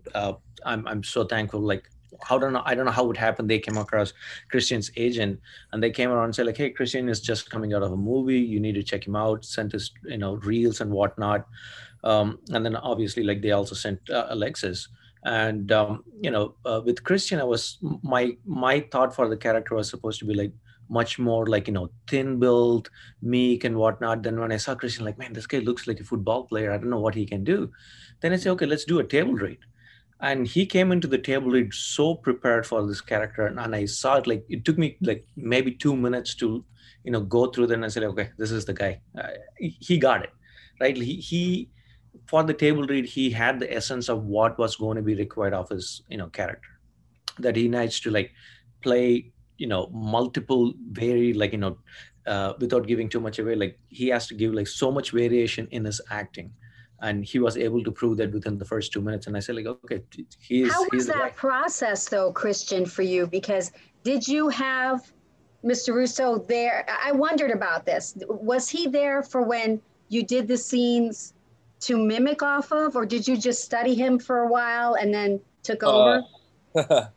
Well, to be honest, James was on set maybe 4 days total out of the 21 that we filmed. So a lot of the scenes where I need to take over his mannerisms and all that. Mannerisms were just watching him closely when the days that I did have him. And then voice matching was a lot of, I would get a headset, and I'd be like, hey, can I get some playback? And they would just play some audio recording that they had from a scene that they shot the day before, and I would match it. Wow. That is fantastic, Christian. Thank you. Tell us about like going into the table reads in the first pre-production phase before you started shooting? How did that go? Man, it was a whirlwind. There wasn't a lot of time to prepare because I got brought on, and then 3 days after we had the table read, we started shooting. So it was a very, very quick process. Wow. I got the phone call. I got the contract. I said, hey, you got a table read tomorrow. Go. And went, and we ran through it. It was a great time. And then I believe like 2 days later, we all headed out to the desert and started filming. So Arvy, you're keeping everybody on their toes. Talk about pressure. Yes, I operate on the edge. I'm seeing two different ranch locations that I saw in the credits: the Klotz Ranch and the Flip Flop Ranch, somewhere in California. Is that the majority of the shooting was at those two ranches? Yes. Yes, that is correct. Awesome. How's that experience? Just using that facility. Just to give you a story on that, I mean, obviously the story takes place in Texas, and we wanted to shoot this in Texas. But once the casting and the crew are put together, we realized 85-90% of them are coming from California, and only me, my AD, a couple of people from here. Right. So there was no reason to try and bring everybody here and try to shoot it in Texas. And we found a place. Yeah, we found a place east of LA that just looks like West Texas. We said, okay, let's go do it. It was a great experience. I mean, other than the fact that it was California desert winter weather, nobody knows that. Everybody thinks California is always sunny, but once you cross the mountains and head east, it's true. Cold. It's we would get cold 32 degrees, 30 degrees, and sometimes Christian has to wear his half sleeves because it's supposed to be Texas summer. So Christian is in his half sleeves all the time, and inside the barn we were shooting, and there is no heater or air conditioning. So pretty much they just have to act like it's hot summer and act it out, and then just during in between take come and stand by the the heater and warm up their fingers and toes. I'm sure they were freezing their fingers and toes out, but the actors just made it look like they were in a very controlled studio environment, which they were not. Wow. Can I talk about the technology in the film and what you did for the software? Because I immediately thought Westworld, which is another somewhat similar type of genre to your film. Just the upload screen, the download screen of downloading the digital brain and all that stuff. Tell us about the technology and the graphics behind it. Oh, they were outstanding. It just looked so real. Oh, thank you. We worked with a graphic studio based out in Florida. They're just two brothers run that outfit. So before shoot, it was supposed to be all practical. We were going to throw it on the laptop screen and shoot it, so we don't have to do a post and all that. But we couldn't get all the graphic elements on time before we started shooting. So we just did a green screen, and the actors did a good job of obviously miming, reacting to the green screen. And then when we went into post-production, the VFX team came in. They built a VFX ground up, right? All the elements were thought out. It was not just thrown out just to make it look cool. Each of the items within the graphical elements had to have a meaning for what it is. Is it a blood pressure? Is it a heart monitor? Is it his pulse, or is it measuring his brainwaves, whatever it is. So there was a lot of thought put in place for that. Was that done by your cinematographer or an art director, or who? No, it was I worked with my VFX team during the post. And I don't want to mispronounce your name. Is it Siraj Narsi? Siraj. Yes. You said it right. How did you come in all this? How did you and Arvy meet, and how did you get what a fabulous crew. I mean, the sound, the music, the sound effects, the visual effects, the cinematography, it's like a perfect dance. I met Arvy at a local film meet here in Houston, and it was Arvy had been to those meets before, but for me that was a really first time. I'd just been thinking about getting into film production, making a short film or something. I really didn't have any clear ideas, just a desire to do something in the film world. And I meet RV, and we start talking, and he talks about his story, his script, and I really liked it. And that's how I thought, this is something that I want to get involved in, because the story was exciting. RV had a vision behind it that I thought that we could implement together. The story, it's not only just science fiction, but there is a very warm human element to it, and that appealed to me more, honestly, really, than the science fiction side of it. And even the science fiction is really, how do I say this? It's very, in its form, it's kind of primitive. It's not really that very hi-fi type. The whole story is set in a barn. It has a very rustic feel, things like that. So there were a lot of these aspects about the story, about the film that appealed to me. RV and I clicked. We had an excellent chemistry, and that's how we became a good team. As far as the technical side of it is the crew, the music, RV is the captain, and he took the major load of it. We all supported him to the best extent that we could. But if the movie is good and if all those aspects are good, the credit goes to RV. Well, I think it's a collaborative thing, but you hit on it. It's a sci-fi movie, but it's this really a love story between the father and son. Yeah, nice family dynamic. And how they resolve the differences in this and come together. And I can't say how, because that would be a spoiler alert. Oh, people, you got to watch this movie. It did make me kind of misty a couple of times, but it's beautiful. And having gone through this with my father, I do remember a point. In this film, the father tries to protect the son from certain things. And I do remember telling my brother about my dad, and there was kind of a disbelief until he actually came over my stepsister's house, and my dad came around the corner and he said, "Hey, Dad." And my dad said, "Oh, hey, Chente." And Chente is actually the name of his brother. He didn't recognize my brother. He saw my brother as a younger version of his brother. And I saw my brother just a range of emotions and just shock and shut down and almost became resentful about something my dad couldn't control. So what's great about this sci-fi, it's dealing with a present issue. It's not too far in advance that it actually seems like it could happen. Yeah, and I think that's part of the lore.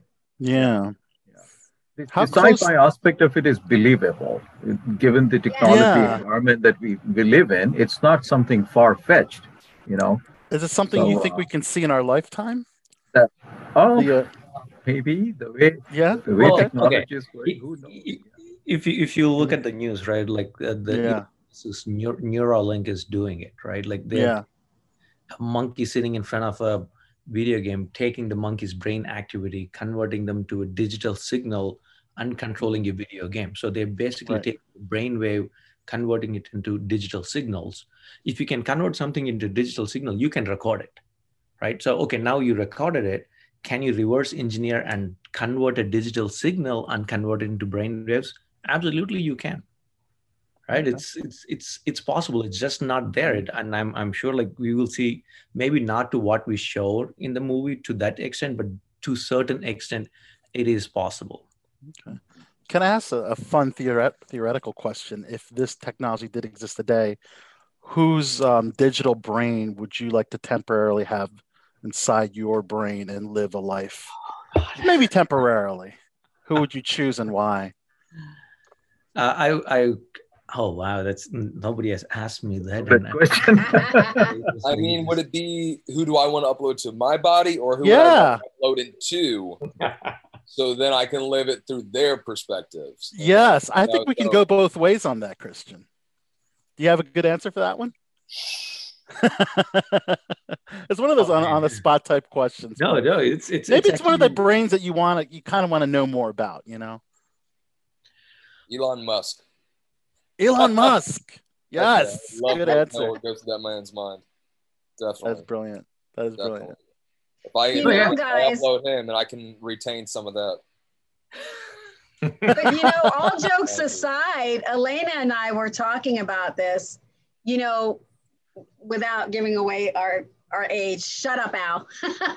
When you think of the cartoon George Jetson and how you used to see people, now we have hoverboards like George Jetson did. We've got robots like they did, and they're working on cars that drive themselves. Yeah. I mean, there's a lot of things that you see in sci-fi movies and cartoons that actually have come into fruition later. Mhm. So who knows? Yeah. Arvi and Siraj, though, do you have a particular brain that you wouldn't mind? No, I'm very comfortable in my skin, so I would be me. Okay. Yeah. That could be temporary.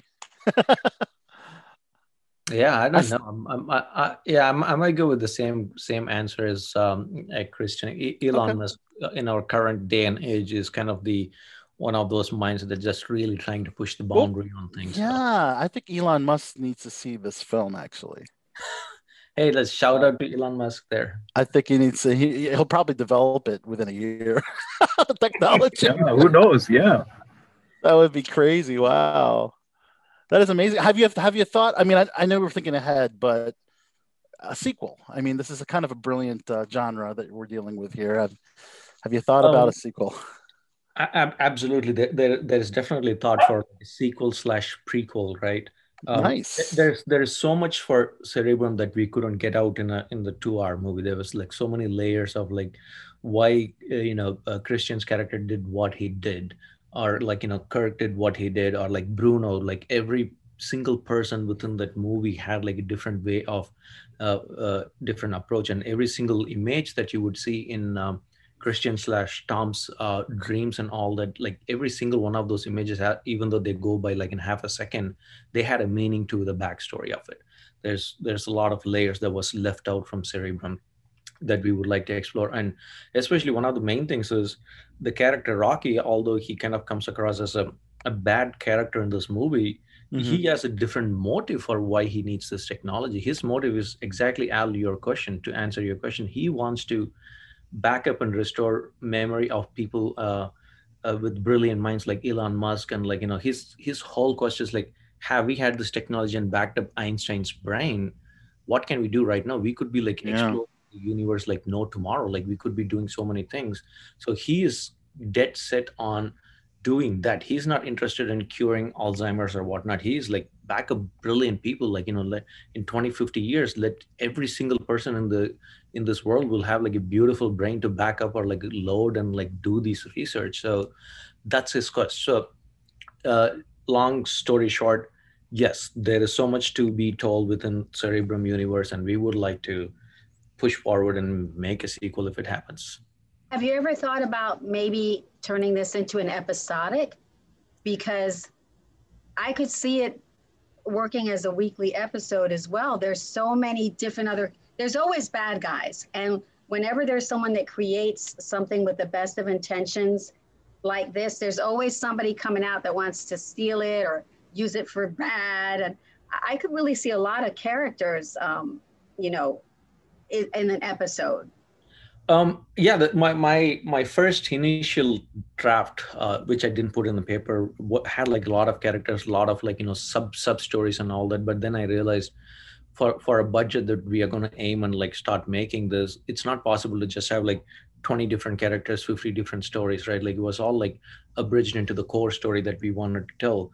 But given that you have like 3 different layers within the movie of like the sci-fi, the thriller, and the family aspect, the human aspect, it's definitely a potential there. And a big shout out to my co-writer Gary. He is actually writing a novel for Cerebrum. Oh wow! Yeah. So it's Gary! I know. It's the reverse, right? So yeah, he presented some other concept to a literary writer, and they said like, do you have something else? And Gary said like, oh, I'm helping my friend write this movie Cerebrum. And that guy was like, you need to write a novel about this. So Gary wrote his first draft, and now he's in his third draft right now. So it's so many things that we left out are going to be in the book, and I'm very excited for that. Fantastic. Can you tell us where we can see the film, video on demand, which platforms, any other social media associated with the film as well? So the movie is going to be out tomorrow in the US. It's going to be on DirecTV on demand, Dish Network on demand, the Vudu streaming channel, and Amazon Direct. Not Amazon Prime, Amazon Direct, where you go rent the movies. Right. And it will also be out on DVDs at Walmart. And as I spoke to my distributor today, he said it's possible we might have it on some cable network as well. We don't just know that yet, so hopefully it'll be on some cable network. Fantastic. And this will be in US, and then from June we will be in UK, and then in between June and June, now in June or after June, we will be in Taiwan. Taiwan seems to be a pretty good place for us to go. That's fantastic. You're getting amazing distribution, and you're hitting a lot of areas. I have no doubt that people are going to come out to you trying to encourage you to do a little more. What is in the future for the rest? What's the next project, Christian, that you're going to, or are you guys have something else that you're working on while this is beginning to spread across? I just had a project that I shot back in November. That's in talks with Stars right now. So that might be coming out next year at some point. And then right now I am currently waiting to hear back on 2 feature films that I might have to leave in the next week or so to start filming. Fantastic. Yeah, I see Casa Grande on upcoming on your IMDb. Is that the Stars show? Yes, sir. Oh, fantastic. You got Christina Moore. I got a great cast involved. Everyone John Piper Ferguson. Yeah. A lot of fun. Awesome. And Christian, you must be excited because this film, getting the exposure it has, and you as the lead role. How do you feel about this particular role, and how do you feel that it will do for your acting in general? Man, I'm excited. I haven't gotten to, I came off of Hellfest and then started filming this. And Hellfest, it was a lot of fun. That was a teen thriller horror movie, but there wasn't a lot required. I got to really just be myself with a bunch of friends inside of a theme park, running away from some guy trying to kill us. And this film, I really got to push the boundaries and dive a little deeper.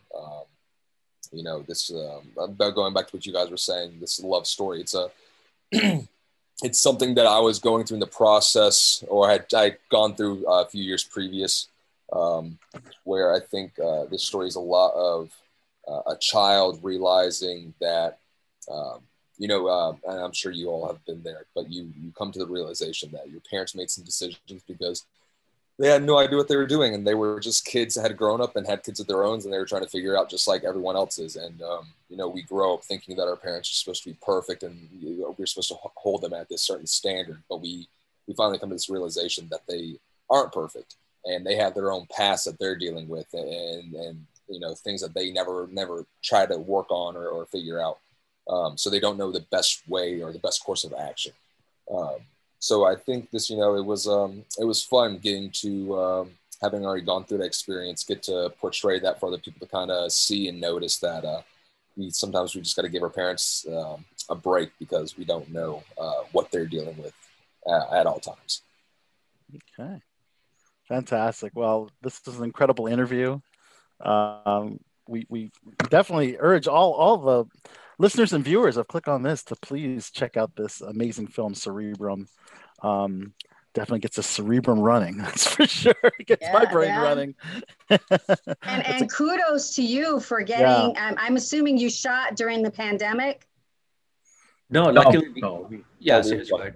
We shot in December 2018, and the first fell, and the second one was done in February of 2019.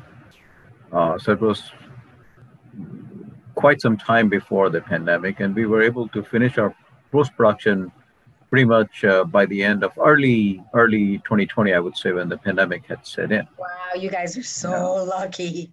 It's just that when time came to release the movie, the pandemic had set in, and I think that was you'd have a lot more challenges then, right? Yeah. Had you been shooting in the pandemic? The world changed. If we had shot during pandemic year, Christian would have played all the character, I'm sure. That's brilliant, man. Well, we thank you so much, Siraj and RV and Christian, for participating in this amazing interview to promote this great film. It was a pleasure meeting you all and talking to you, and it was an honor to see this film. It's really good. Yes. Thank you. Thank you. Thank you. Yeah. Anyone that's a fan of sci-fi, but also a family drama tied into it, should definitely see this film. Yeah. Thank you, guys. Thanks. Well, it has been a ill show tonight, and I think we have all learned some valuable lessons. This is your bot for the Bad Boys of Baltimore saying, until next time, keep chilling like a villain. Goodbye, goodbye, goodbye, goodbye, goodbye, goodbye.